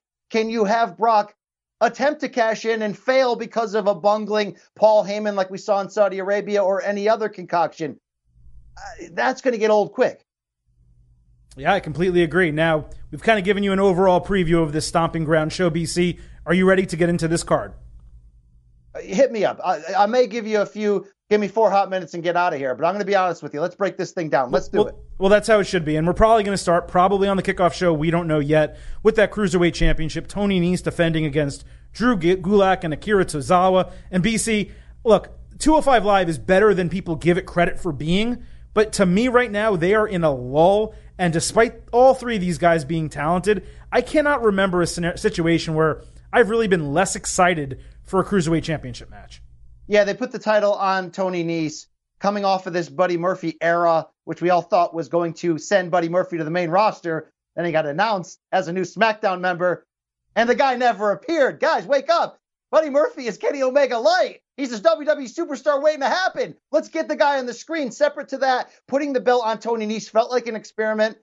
Felt like ultimately it was going to be transitional. I love me some Tony Nese. Fun worker. The abs gimmick is good. Doesn't seem to be a guy that can carry a show. Look, we know that Mike Kanellis and Maria just re-signed with WWE, and they've played a huge part storyline-wise on 205 Live lately. And by the way, that's a very well-booked show with Triple H at the helm.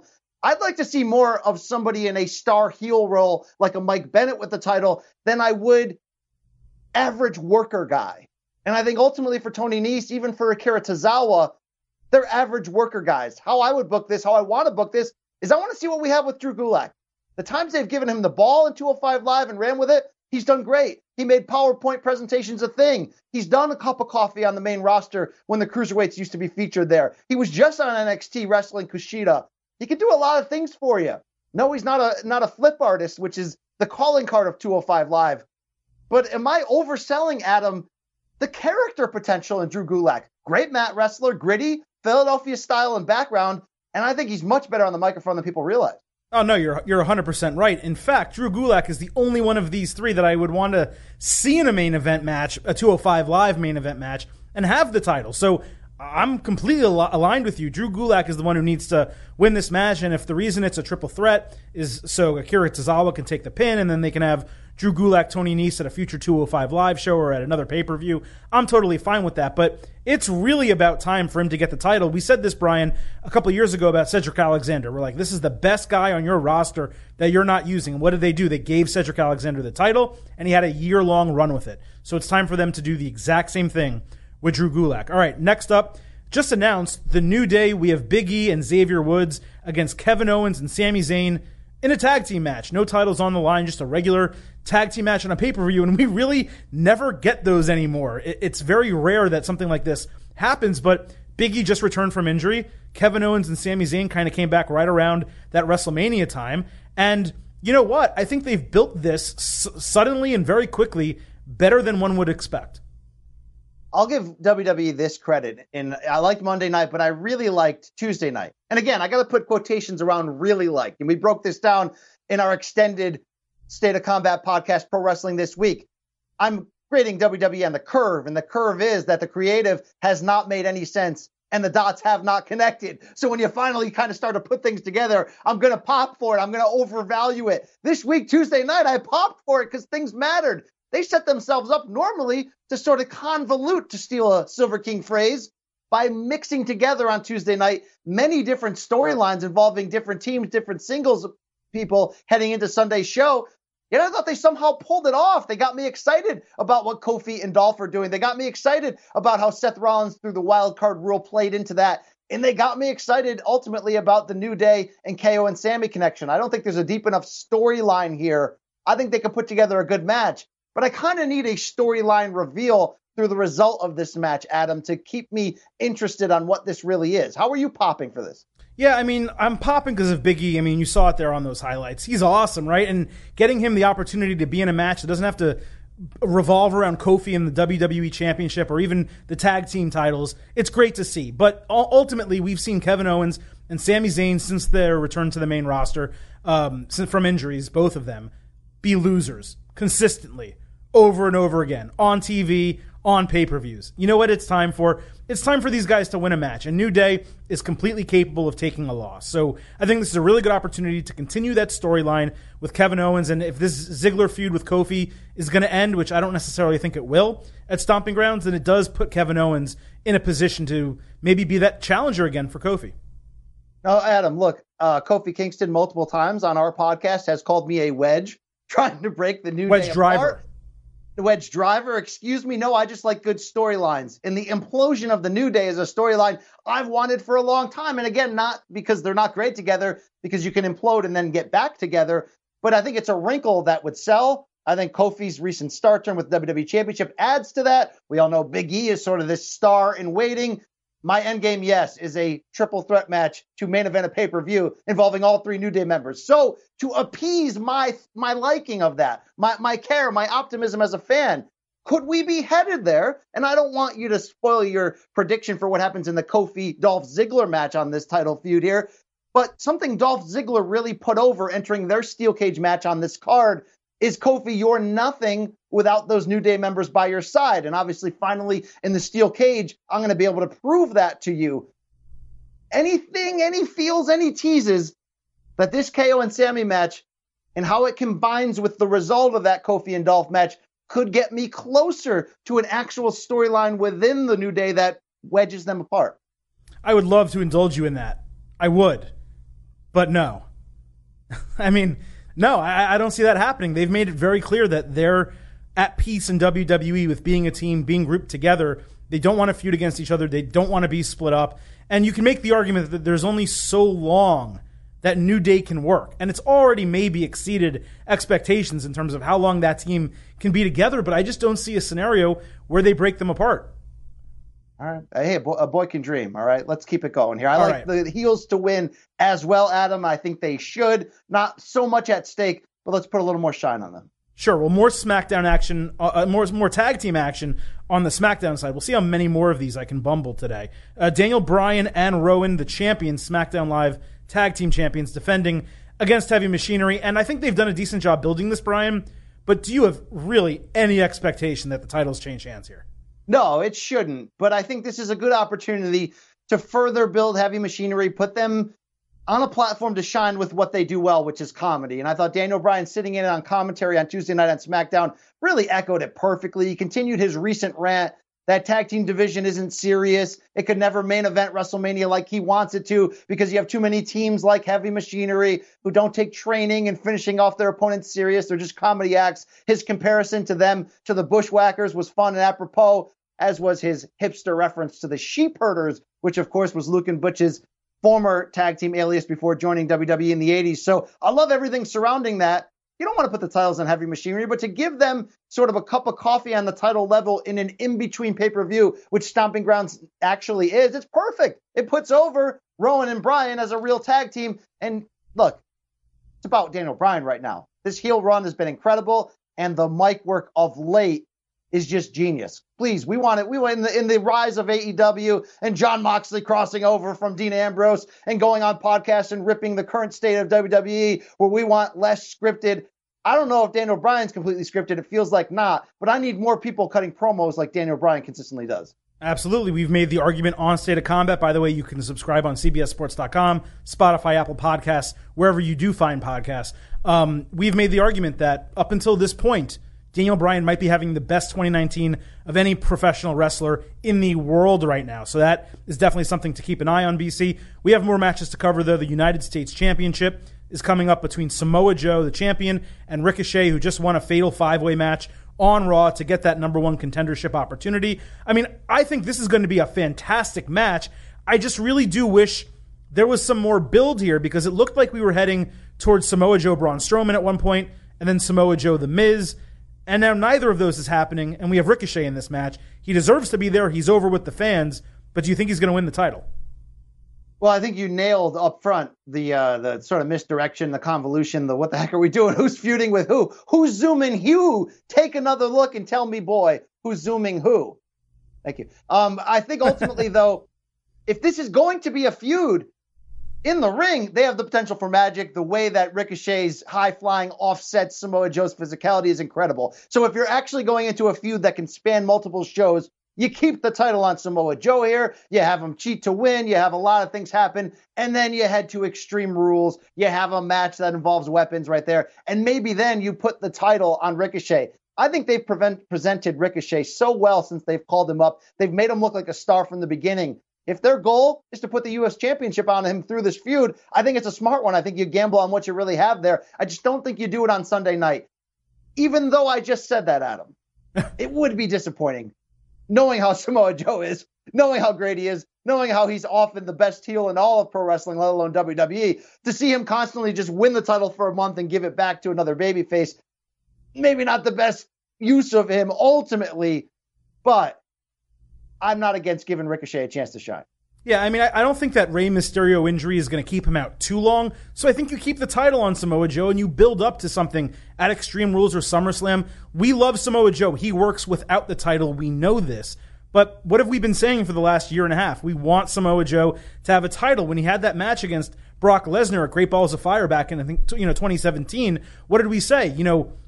If Samoa Joe won, that would have been believable. It would have been awesome, right? So let's get him back to that spot. Unless they have a plan to put Samoa Joe in the main event as Seth Rollins' next challenger for the Universal Championship, then he should retain his title. Ricochet can absorb a loss, and you can move forward from there on. BC, you got to feel for Samoa Joe, though. Hold on a second. You got to feel, when you consider when he got called up to the main roster a couple years ago and then got left out of WrestleMania seemingly for no reason when he was initially Triple H's muscle in the suit. And since then, we've said, this guy's a main eventer. Put him in there. And the only real main event push he got was that very regrettable feud with Roman Reigns, in which it was known more for them getting booed out of the building there in Philadelphia that night than it was for good storytelling. Yes, I know he had that run with AJ, but even then, I don't feel like they capitalized fully on what it could have been. Give Samoa Joe his hour, right? Give him his close-up. Like, you gave him the tease, you give him a morsel, but why are we all knowing what he brings to the table and them just sort of using him as another guy? Well, he's not a typical WWE Vince McMahon guy. He's big, but he's not, Lesnar. He's not Reigns. But let's not forget, he did have the thing with Reigns. He did have the thing with AJ. I just mentioned he fought Lesnar in main event of Great Balls of Fire, and he was in that fatal four-way that you loved, that you saw live at SummerSlam. So he has been featured. It's just that he hasn't won. We need this guy to win. So him losing to Ricochet here, for me, just really doesn't make much sense. Okay, BC, moving on. SmackDown Women's Championship. Bayley, who just won the title at Money in the Bank by beating Charlotte, who just beat Becky Lynch on that show, is now defending against Alexa Bliss from Raw. Doesn't make a lot of sense. We don't love, I know we've discussed it before, Alexa Bliss being from Raw, getting a SmackDown title opportunity when they have plenty of other women on SmackDown. But let's be honest. This has been a very well-built feud. We have Nikki Cross involved on Alexa's side, Alexa befriending her. And I made this comment on Twitter. Let's see if you agree with me or disagree. The Bayley-Alexa Bliss moment from Monday night, or from Tuesday night Tuesday night, was the best women's segment we have seen on WWE TV, not involving Becky, Charlotte, or Ronda Rousey in the last 18 months. Agree or disagree with that? Yeah. I mean, I really have to pull out my abacus and calendar and figure out, whether you're just being, whatever. I get what you're saying. It was great. It was really, really good. And I think overall, we got to come to terms with something here. Look, WWE's moving to Friday nights on SmackDown. The roster segregation, the brand split, it's over. They're not telling us it's over. They've implemented the stupid wild card rule. There's no real rules to the wild card rule. I think we all woke up and realized that on every Monday and Tuesday night, you're getting Seth Rollins, you're getting Shane McMahon, you're getting Daniel Bryan, you're getting Kofi Kingston, you're getting all of them. Yes, to quote you correctly, it has ruined the mid card to certain degrees, but it's the old way's over. So we can get over the idea of somebody on Raw fighting for the SmackDown. It's not a thing anymore. It's the wild, wild west. I wish they would just be a little bit more open in saying that. But with that said, this has been handled brilliantly. Alexa Bliss as a character hit an absolute home run on Tuesday night when you consider the goal of that segment entering into her title bout with Bayley, how she manipulated and used Nikki Cross again as a friend who she's just using to sort of distract and get in the way, and it allowed her to beat down Bayley. But the gold in that obviously was the back and forth between Bayley and Alexa Bliss, because ultimately they were saying some very real things. For Alexa Bliss to point back and say, look, Bayley, you're just jealous because you peaked in NXT and I've had the main roster run that you would have dreamed of, was in a lot of ways what we're all thinking. It was perfect. And to have Bayley come back and reference, hey, Alexa, you're using Nikki the same way you used Mickie James and Nia Jax in the past. Full circle, connecting the dots. Love it. Crossing the T's and dotting the I's. I think I got it that time, Adam. Love it. Don't know how good this match could be. But here's the thing. Besides my earpiece, which is giving me problems here, Adam, ultimately, we got a good opportunity for how Bayley's actually getting presented here. There's some edge. There's a little bit of some heel flash. I know the elephant in the room is Sasha Banks coming back? In what form? Will it be some surprise reveal? Will it be the night of SummerSlam? Will it be before that? Will it be Sunday night? We don't really know. We know Bayley's coming off of that friendship storyline there. Is Bayley setting up for a heel turn in your eyes? Because it's no longer the hugger, and they're sort of playing into that. I don't see it so much as a heel turn as just an edge. Like these characters in WWE, these baby faces, they need to have an edge, especially when you have all of them. All 4 main titles going into the show are babyface champions. Bayley, Becky Lynch, Kofi Kingston, and Seth Rollins. So you see them giving Seth Rollins an edge. I think they're giving Bayley an edge. Let's not forget, I think it was Alexa Bliss that bludgeoned Bayley with a Singapore cane or kendo stick, whatever it was, 2 years ago, and just completely ruined all of the momentum that she had, made her look completely weak. So if this is an opportunity for Bayley to get back up on Alexa Bliss, a women's character who is completely over with the WWE universe, they love her, then this is an opportunity for them to actually push Bayley as the single star that she should be. There was nothing wrong with the tag team with Sasha Banks, but she is a talented female wrestler. She can speak on the mic, she can work in the ring, and I don't necessarily like that Bliss is in this match because there are women on SmackDown that Bayley could be facing. But if they do put Bayley over Bliss, and that is what I expect to happen, then she's getting the rub that she really needs that maybe they don't want to give her from Charlotte or Becky. If Bayley goes over here and defends the title, I feel like we're getting closer to Sasha's return. I feel like that's connected. That's possible, but I would think that Sasha would be a Raw superstar because apparently the plans, according to the insiders, prior to breaking them up, was that one would be on SmackDown, one would be on Raw. That's why they broke up the tag team. But they could put her on SmackDown as a heel. But in this modern day where brands don't matter, and look, I asked you the question, are we setting up for a Bayley heel turn? I think you rightfully said no. So what are we setting up for? Hopefully a giant Sasha return at heel, which is her best presentation. Go back to what made her great in NXT. Yep. This would be the perfect setup for to have her finally blow up the friendship with Bayley, have the female mega powers explode, and have heel Sasha win the title from Bayley. So if Bayley defeats Bliss on Sunday night, that's sort of telling me we're going in that direction. Maybe.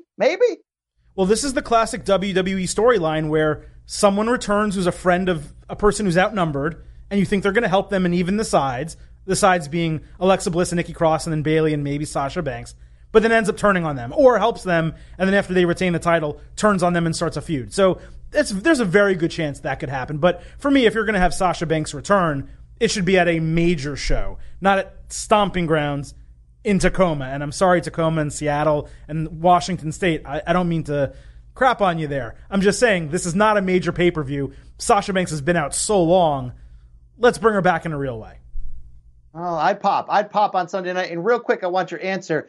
Nikki Cross, I think, has been doing better lately. Originally, they were almost giving her Eugene-level booking. Yes. In 2019, you really can't do that. Do you like who Nikki Cross is on the main roster, given that we know She's a badass in NXT. I do, because what did I always say about her in NXT? She was too crazy, just a little bit too much. And what they're doing is they have her reserved. She's getting facials with Alexa Bliss. Her hair is straight. Well, you know what's eventually going to happen? She's going to snap. And when she snaps, it's going to develop the character that we all want to see from Nikki Cross. Brian, it seems weird to say they're booking the women's division well. This match makes sense. The storyline makes sense. It's great. I got to be honest, as excited as I am for this, I'm really not excited for our next match, the Raw Women's Championship between Becky Lynch and Lacey Evans. We have now seen this feud for 3 months. Every time Lacey Evans gets in the ring, it's not really exciting. Why are they still doing this? Are they actually going to put Lacey Evans over? What is happening here? I'm torn, Adam, because you're right in a sense. It's like we just saw this. It's a little bit of overkill. And by the way, every time Becky and Lacey are in the ring together, like that somewhat short segment on Monday night, it's sort of like, well, what are you presenting to us that's new? And in reality, nothing. It's sort of the same thing. With that said, though, Adam, one of those things where, like, even bad pizza is really good pizza, right? Like there's no such thing as bad pizza. I don't think there's any such thing as bad putting together the stars that are Becky Lynch and Lacey Evans. And I think Lacey Evans continues to hit a home run on the main level in her first feud consistently. Every time she's on the screen, it feels like it matters. She knows her character well. She can work a physical style. I'm still in the pro Lacey Evans. Everything you do it for me as a fan. I'm loving it. So the ultimate real question here is, where are we going? Is this just to continue Becky with the championship, which would seem to make sense in terms of the things we might be building towards heading into SummerSlam? Or is it Lacey's time? If it's not Lacey's time, is it a negative to her character that she could go through this long of a feud with Becky and ultimately not come over the top? There's an interesting dilemma in here. But I think when all is said and done, Becky Lynch, the man, is going to exit with the belt because it just seems to make a little bit more sense for business, even though I like Lacey a lot. Yeah, I mean, it seems to me like they're building it for Lacey to take the title here, but I don't know anyone that wants that. And it's not a heel or a face thing. It's just, we've seen her in the ring now on multiple occasions, and she's really not getting it done. In fact, there have been a couple unsafe situations that we've seen where you really question, did they bring her up too soon, or is it just, her lack of familiarity working with these women because she never has before? She didn't come up in NXT with them. They're different generations, really. For me, it's look, you have something with Becky. The fans are still really responding to her. You already had her drop one of the titles. She dropped it to Charlotte. That was okay. If you're going to have her drop another one, it really should be to an Alexa Bliss, to a Sasha Banks, someone that's established. I don't want them to use Becky to put over Lacey, because you know what's going to happen? Then Becky's just kind of in this purgatory. And what kind of feud exactly is she going to have if it's not with the title right now? You need to work up to that. So I think you build a feud with Sasha Banks. Maybe, Becky wins this Monday on Raw. You have Sasha Banks come out and you bring that feud into its fruition at SummerSlam. You have Sasha Banks take the title and you breathe some new life into the women's division. I just don't think Lacey Evans is the life that I want breathed into the division. It's as simple as that. So that's fair, and I think you nailed that out good, but I think I can almost devil advocate come back at you. It's clear, obviously, I'm a bigger fan of Lacey's, sort of ceiling and long-term potential than you, but I almost feel like everything you just said about Becky Lynch, you can say about Lacey. She's not going to win the title here. Where is she going? I don't look at her as a mid-card wrestler, even though she's a little bit more raw in the ring than she is on the mic. I think they've worked so hard to present her as a legitimate star that, Adam, where would you go from here if she's not going to win the belt? I think good heels can be good heels with titles or not. And you can say the same about faces too. I guess Becky would still be a huge star without the title. But a heel can do something wrong to anyone. So you pick Natalya, you pick Naomi, anyone, she can insult them, she can interfere in their matches, she can knock them out with the women's right. There are storylines for Lacey Evans to get involved in. I don't know where they're going with this. And maybe what we're talking ourselves into here is Lacey Evans actually beating Becky and them continuing this feud, but I don't really want to see this for another 2 months. I just don't. I hear you. A little tired, but guess what? Still tastes really good, so we'll see how it goes. Okay, well, we do have 3 matches left on this card, and before we get to the 2 title matches, let's talk Roman Reigns against Drew McIntyre. Brian, I've given my opinion on these two in this match. Plenty. I said leading up to WrestleMania, it was the perfect opportunity for them to have Roman Reigns lose at WrestleMania, coming off his real-life leukemia, having Drew McIntyre win, and writing this storyline of Reigns losing matches and trying to find himself and get back into his groove, making him a real babyface. They didn't do that. They had Reigns win, but they did just have him lose to Shane McMahon. Do you think there's a chance that WWE listens to the Silver King here, has Drew McIntyre win this match, and gives us the storyline that you and I really wanted coming out of WrestleMania? Or you just think this is another situation where they have built up Drew McIntyre to be a legitimate monster the last couple of weeks, and Roman Reigns just rolls over him again? Yeah, to quote Vince McMahon, no chance, Silver King. That's what you got here. How could you do anything in terms of trust, in terms of anticipation for this storyline, knowing how they've booked Roman Reigns, that they gave him at WrestleMania sort of an unnecessary feel-good comeback, inspirational push when that had sort of already been the storyline. It was Kofi's night, not Roman's night. Yet they sort of gratuitously still pushed it like that. You're not going to put over Drew McIntyre then, after you worked so hard to build him up. Are you going to do it now that you've worked so hard again to build him up? History is telling you Roman's going over on Sunday, and it really disappoints me, unless they're planning on surprising me here, because Drew McIntyre is so good and so ready.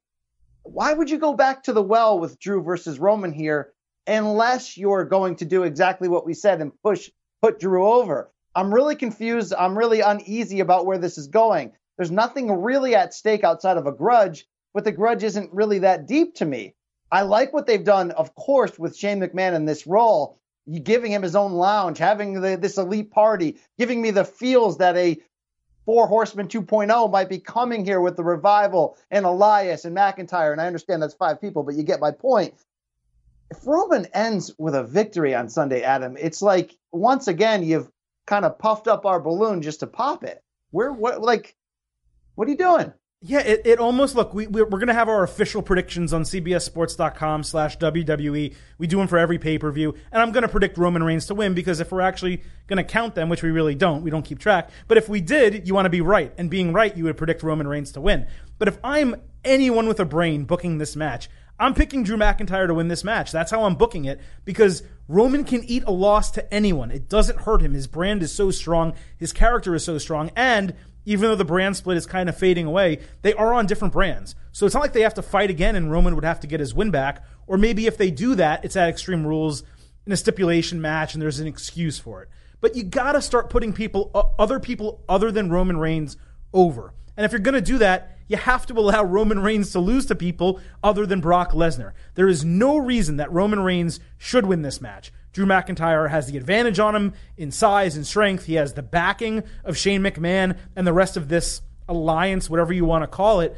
And Roman just went over as the face on Raw. He got the beatdown of these guys, right? So if that is how you're going to end Raw, that tells me the opposite should happen on the pay-per-view. And the opposite of what did happen on Raw and what normally happens on WWE pay-per-views is putting the heel over clean. And that means Drew McIntyre winning this match, not Roman Reigns.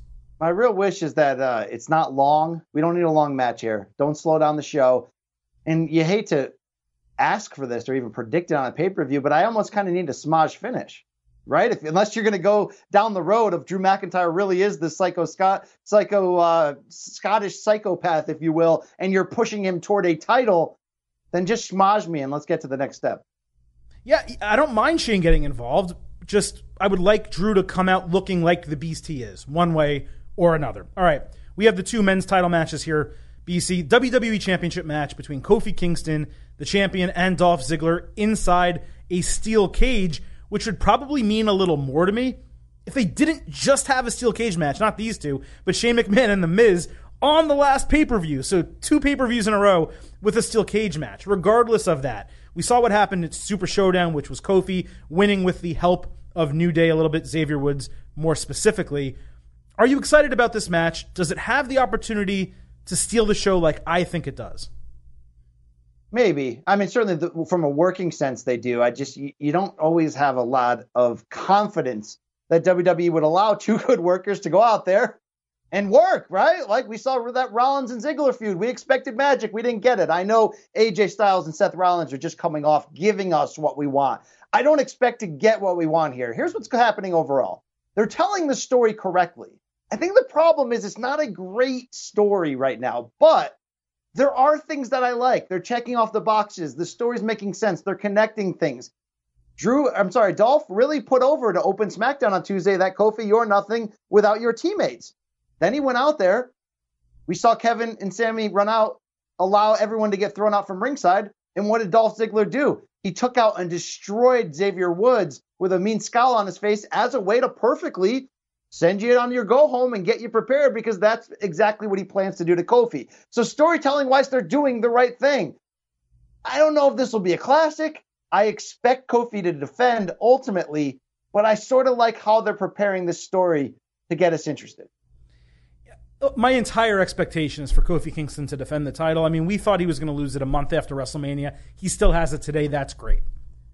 But look, again, if I'm booking this, I'm booking Dolph Ziggler to win the WWE Championship, because the story is better told with Kofi in chase. And if you want to legitimize Kofi Kingston as WWE Champion, having him win it once for 4 months, that's okay. Having him win it twice for 2 4-month reigns says, yes, we are serious, not just about Kofi Kingston, but about this representation, this diversity in WWE that we've talked so much about. The concern coming out of WrestleMania was Kofi dropping the title, never really getting a rematch, and that's it. And it was a good story for April. I think it's working that Kofi Kingston has made himself into a legitimate main eventer in WWE, and it's been proven by the crowd reaction, the t-shirt sales, and the fact that WWE has already kept the title on him this long. But if you're going to have a face in your main event, oftentimes they work better in chase, like I just said. And I would be really interested to see Dolph Ziggler win the title in this match. Yeah, so would all of us, because Dolph Ziggler's a guy that we love, and that for years we've been saying, what are you doing with him? Nothing. But you're trying to live in a dream world of optimism if you believe they're putting the strap around him here. The Kofi thing has worked really well. And I think if you're WWE, you look at that and go, why are we going to change it? It's working. People love it. People love this guy. And I'll give Kofi credit. I'm not the biggest fan of the idea as Kofi as your WWE champion. That's been established. He's starting to win me over. He's getting better on the microphone. He's doing some things. My biggest problem, as I just mentioned, is they're telling a story that I like, but I don't think it's going to end how they're sort of setting it up to, which is, Kofi, you're not the same without your teammates there. They can't be there when we're in the cage. So Dolph will finally one-up him. I don't know how you can have any confidence that the title would go to Dolph, though, given their booking history, and that they would be setting up Kofi for a second big win and crowd explosion. I just don't think they think that way. Well, I think if you look at the people that are on SmackDown right now, there's not a large number of people in the main event that are actually getting pushed. Like, you have Reigns that's in this feud with Shane McMahon and all of them, and unless you're going to push him against a heel, Ziggler or Kevin Owens, who else is there? Daniel Bryan is now in a tag team situation. So they need heels. And right now, I mentioned earlier in this show, all of the 4 main champions are faces. 5 out of 6 if you include Finn Balor, who's not even on this show. The only one that's a heel and a singles champion in main roster WWE is Samoa Joe. So that tells me you need some heels to take titles. So unless you think Brock Lesnar or Baron Corbin's going to win the title in what I expect the main event of the show to be, which we'll talk about momentarily, you have to make some changes here. And I think one of those changes that they could actually legitimately make, that would make fans excited, would be Dolph Ziggler taking this title. Yeah, I wish. You're speaking my language. I just think it's too good to be true. Look, I'm trying. If we agree on everything, the show's no fun. So I'm going to go with Ziggler on that one, BC. But our last match, the Universal Championship, we have the champion Seth Rollins, who beat the Beast, Brock Lesnar, at WrestleMania for the title, going up against Baron Corbin. There is going to be a special guest referee in this match, and as you and I intimated earlier in this show, we're kind of expecting it to be Brock Lesnar. So do you see any other special guest referee besides Lesnar, BC? And what do you ultimately think is going to happen in this match? Of course, they're setting it up to be Lesnar here. And if they do, by the way, I think that's great. I think the idea of the referee being able to cash in at any point, what do we do with that? It's very interesting. I love that idea. You said, could it be anybody else? The only other person I think it could be is Paul Heyman, which would be interesting. You'd be ultimately telling the same story, but you'd be allowing Brock to either sit ringside or be watching from a distance and run in and cash in at any point. And then, by the way, you've got his advocate enrolled as the referee. So that could get very interesting. Here's how I see this playing out. Smart move here by WWE, by the way. Okay, I know you've talked up Baron Corbin being better than we think, having a bad rap. He's doing softly. I'll agree with you. I think it's Baron Corbin overkill, but softly, yes, he's doing well. He's fine. But I'm never going to get excited about a Seth Rollins-Baron Corbin title feud. So the idea of making Lesnar a giant part of this, to me, it's serving my fandom. I care. I want to know, is he going to cash in? When? So I'm set on that. What I don't love, and I know a lot of people do love it. People hit me up on the timeline at B. Campbell CBS. They love this Seth is so angry. He wants revenge against Baron and Brock. So he's just going to take a steel chair to anyone and everyone who even hints that they may be in that guest referee slot. Shouldn't WWE management be stepping in here? Every time we go to enlist a referee, you beat the guy down? I'm not going to get into the whole, well, isn't Seth a face? Why is he acting as a heel? Because I get you could say, well, look, they've done him wrong. Yes. I think it's a little bit of a reach, though. It's a little bit gratuitous. It's a little bit of corny, and it's a little bit of pandering to the crowd to just have Seth keep showing up and hitting everybody with the chair. That aside, you asked me who's going to win. Here's how I'd like this to go. I'd like Baron Corbin with the help of whoever the referee is to defeat Seth Rollins and win the championship, and then Brock to cash in afterwards and destroy him. I think that's how you send the crowd home. I don't want to use the word happy because they would not be happy, Brian. There are a lot of people that are overkilled by Brock Lesnar, but I think that's a dramatic enough reveal, even if you've telegraphed it, that you exit Sunday with big business. You get us next week on the State of Combat podcast to react to that. You get us entering Monday night to see what happens next. Maybe that goes back to Vince McMahon. He always puts Brock Lesnar over. Yes, it does. But I kind of like what that statement says, and I like it better than Brock spending all summer bungling that briefcase. I don't know. Sometimes a swerve for the sake of a swerve doesn't really pay the bills. It doesn't get us going. And I think putting the title on Brock Lesnar after such a short time without the title, let's not forget, Roman won the title, right? Then, unfortunately, real life got diagnosed with leukemia, a recurrence of it. Had to give up the title. They had an opportunity to put over Braun Strowman. And what did they do? They gave the title back to Brock Lesnar.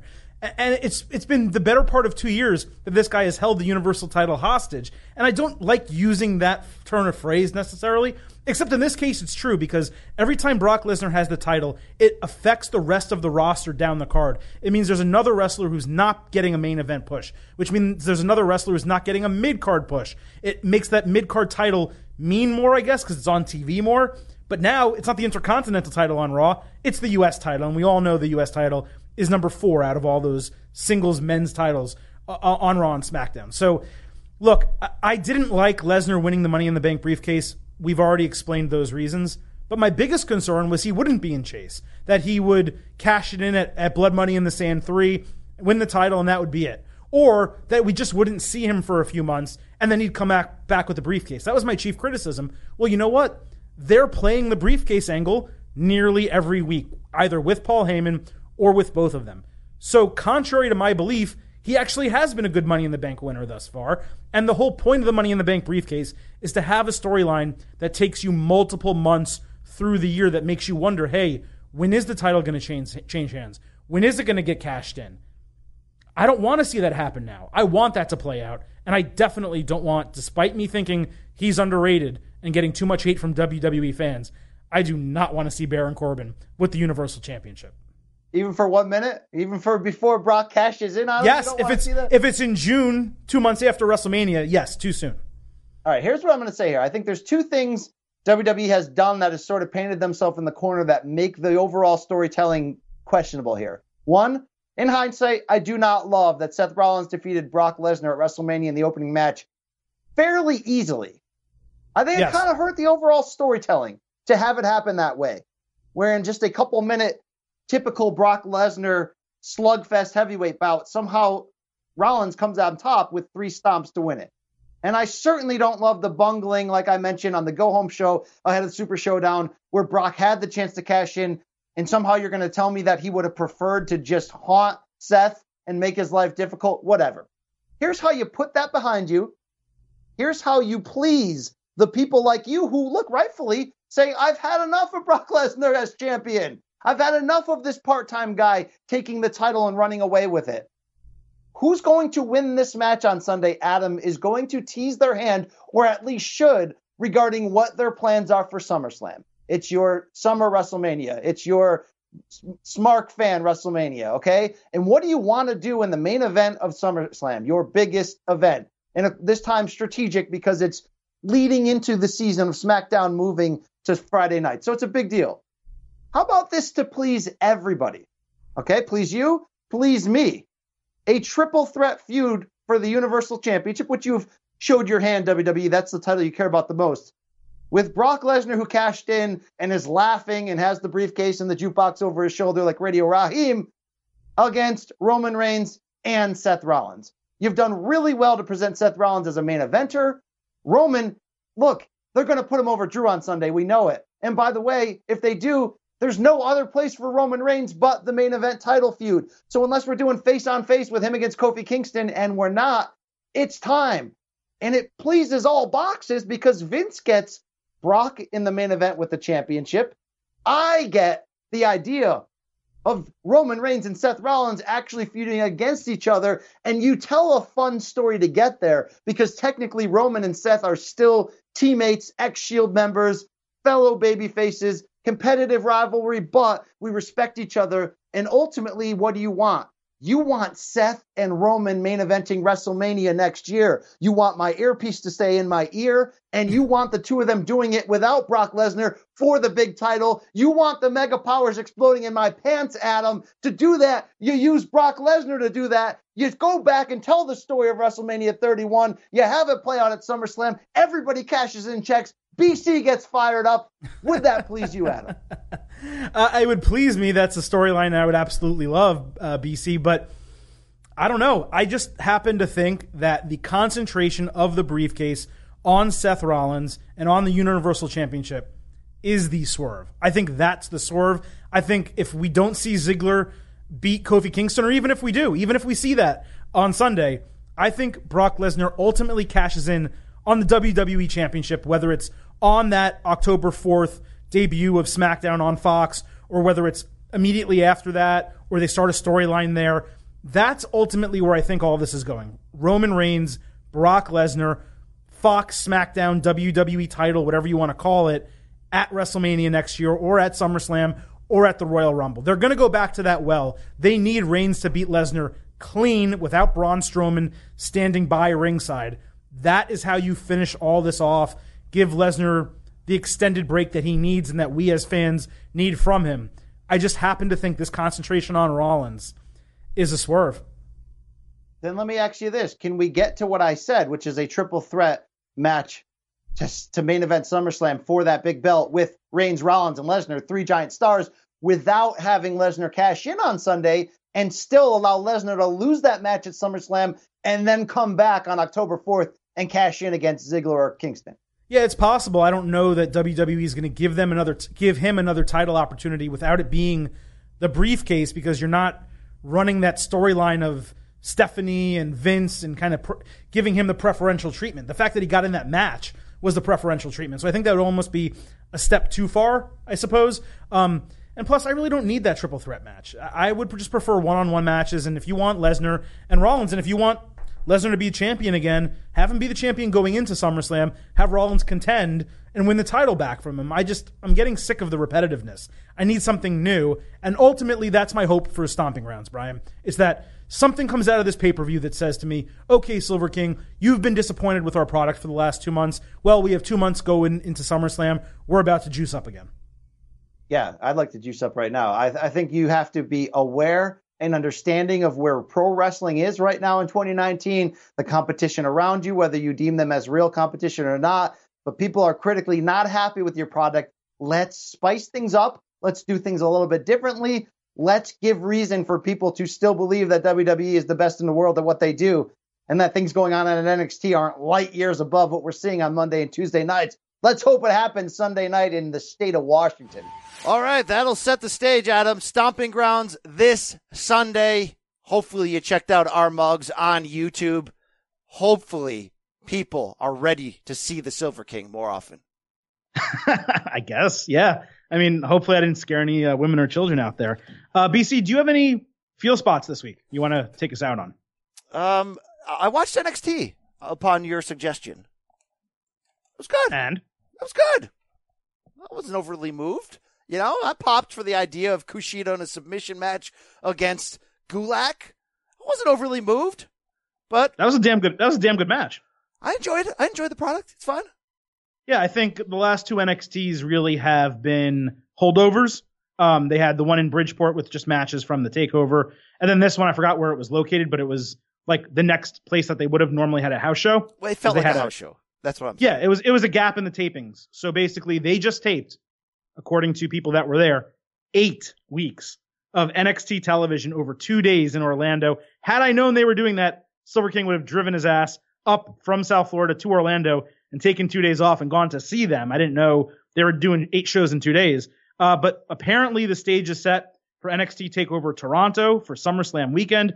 I don't know any of the matches. I can assume one of them. But I think starting tonight, we tape the show on Wednesdays, we are going to see some damn good NXT TV over the next 8 weeks. I'll get fired up for that. I would like to find more time in my life for 205 Live. And also, coming off our discussion last week about Impact Wrestling, though people have reached out to me and mentioned that on Pluto TV, you can watch Impact.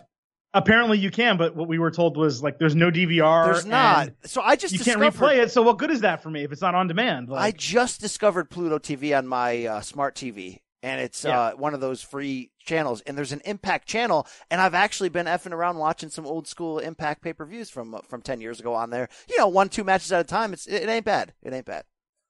Yeah, I probably won't do that. If there's a way to watch their show not live weekly, I will check it out. I'll give it 4 weeks, just like I did. I gave Ring of Honor 4 weeks a couple months ago.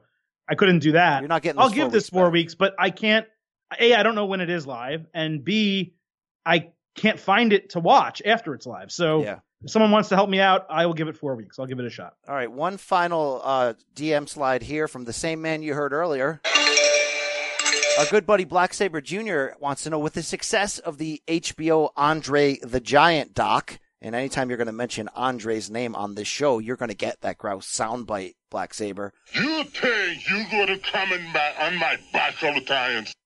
No, that's disgusting. But Black Sabre is saying, with the success of the Andre doc, the Dark Side of the Ring series on Vice and others in the works, what are some of your personal most wanted wrestling docs that can be as unrealistic as you like? Example, I'd watch anything surrounding the plane ride from hell or a Hard Knock style show on the G1, says Black Sabre Jr. So that's a great question. And by the way, after I canceled cable, I no longer get that Vice channel, Viceland, whatever you call it. So I didn't end up watching the last few episodes of that great show. But his question is interesting. If you could have it in a perfect world, I don't see how your answer would not be a true deep dive on Vince McMahon, on his history, on his psyche. It would have to include his voice, but it would also need to include his rivals over the years and his detractors and all of that. I'd be fired the hell up for that. That is the singular documentary type movie, video show, whatever, that I want to see. And it needs 2 to 3 hours. Like, you're not doing that in an hour. That would not be doing it justice. 30-minute show. Now they are, this is, I believe, somewhat with Vince's sign off. I believe they're making a movie called Pandemonium about Vince McMahon's life and career. And I think I saw at one point, I don't know if he agreed to it, but Bradley Cooper was in talks to star as Vince, which is great booking, great casting if they actually go that route. But I believe that's ramping up. Now that, of course, will be somewhat cushioned especially if he is playing any type of role in the script or in the story. It's going to be in the storytelling. Fake. I'm not sure. I don't know exactly who's doing that. But I'm interested to see what that looks like. And that is a movie that I would see the night it opens. Our good buddy Dusty Allen at It's Dusty Allen, somewhat on this topic, said he took our recommendation to get a Roku. And what he found on there, Adam, is that there's a channel called Wrasslin'. And he's watching a lot of like old times 50s matches. He saw basically the build to Starrcade 86 when the Four Horsemen jumped Dusty Rhodes and like broke his leg against the car window, which is one of like my seminal like foundational moments as a wrestling fan. So off of what Dusty Allen's saying, and I didn't even know about this Wrasslin' channel on Roku. I don't even know what he's talking about. But what he's saying here, I'd love to see a real, I don't want it from WWE though, a real documentary on the creation and impact of the Four Horsemen. That would be great too. You know, even if it was a Viceland type thing and you just got Tully, Arn, and Rick and all that, but just grabbing the footage, which I know WWE owns, and sort of just reliving the great moments of the faction, even going into the 90s and the Mongo McMichael era. I would just love the whole thing. Well, let's not act like the stuff on WWE Network isn't good. Now, some of it is softened for certain reasons, but when they go back and they tell some of these documentary type stories of the old school things that have happened, they have a bunch of WrestleMania Rewind stuff. There was one episode of this show, you and I were talking Mega Powers, and I never really saw it live because I wasn't alive when that happened. Or I was, but I was super young. I forgot the exact year of that.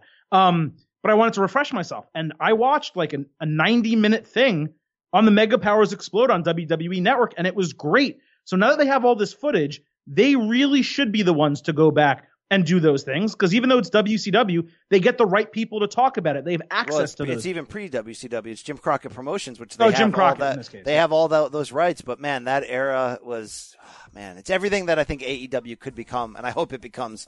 Go back and touch that old thing again, that old feeling. Speaking of all this, are we bringing back pay-per-view Rewind? Yeah, there's rumors. There's rumors abound that people want it, that we want to give it to them. So, what's going on next week? Maybe next week we reveal the match that people need to watch. All right? Okay. Yeah, we can go down that path. We'll have to look at the schedules. G1's the following week, and you're going to be obviously in Vegas. Maybe we'll have to wait a little bit on that, but yes, coming soon to State of Combat, the return of pay-per-view Rewind. That's it. That'll do it for the show. Interviews over. All that. Thank you. Please check out our other offerings on the State of Combat. We got UFC Hall of Famer Sugar Rashad Evans on the MMA show each week. Check out what's going on in the world of box. I promise you will be entertained. But for now, it's time to say goodbye. Goodbye and good night. Yeah, that's it. Guess what? We out.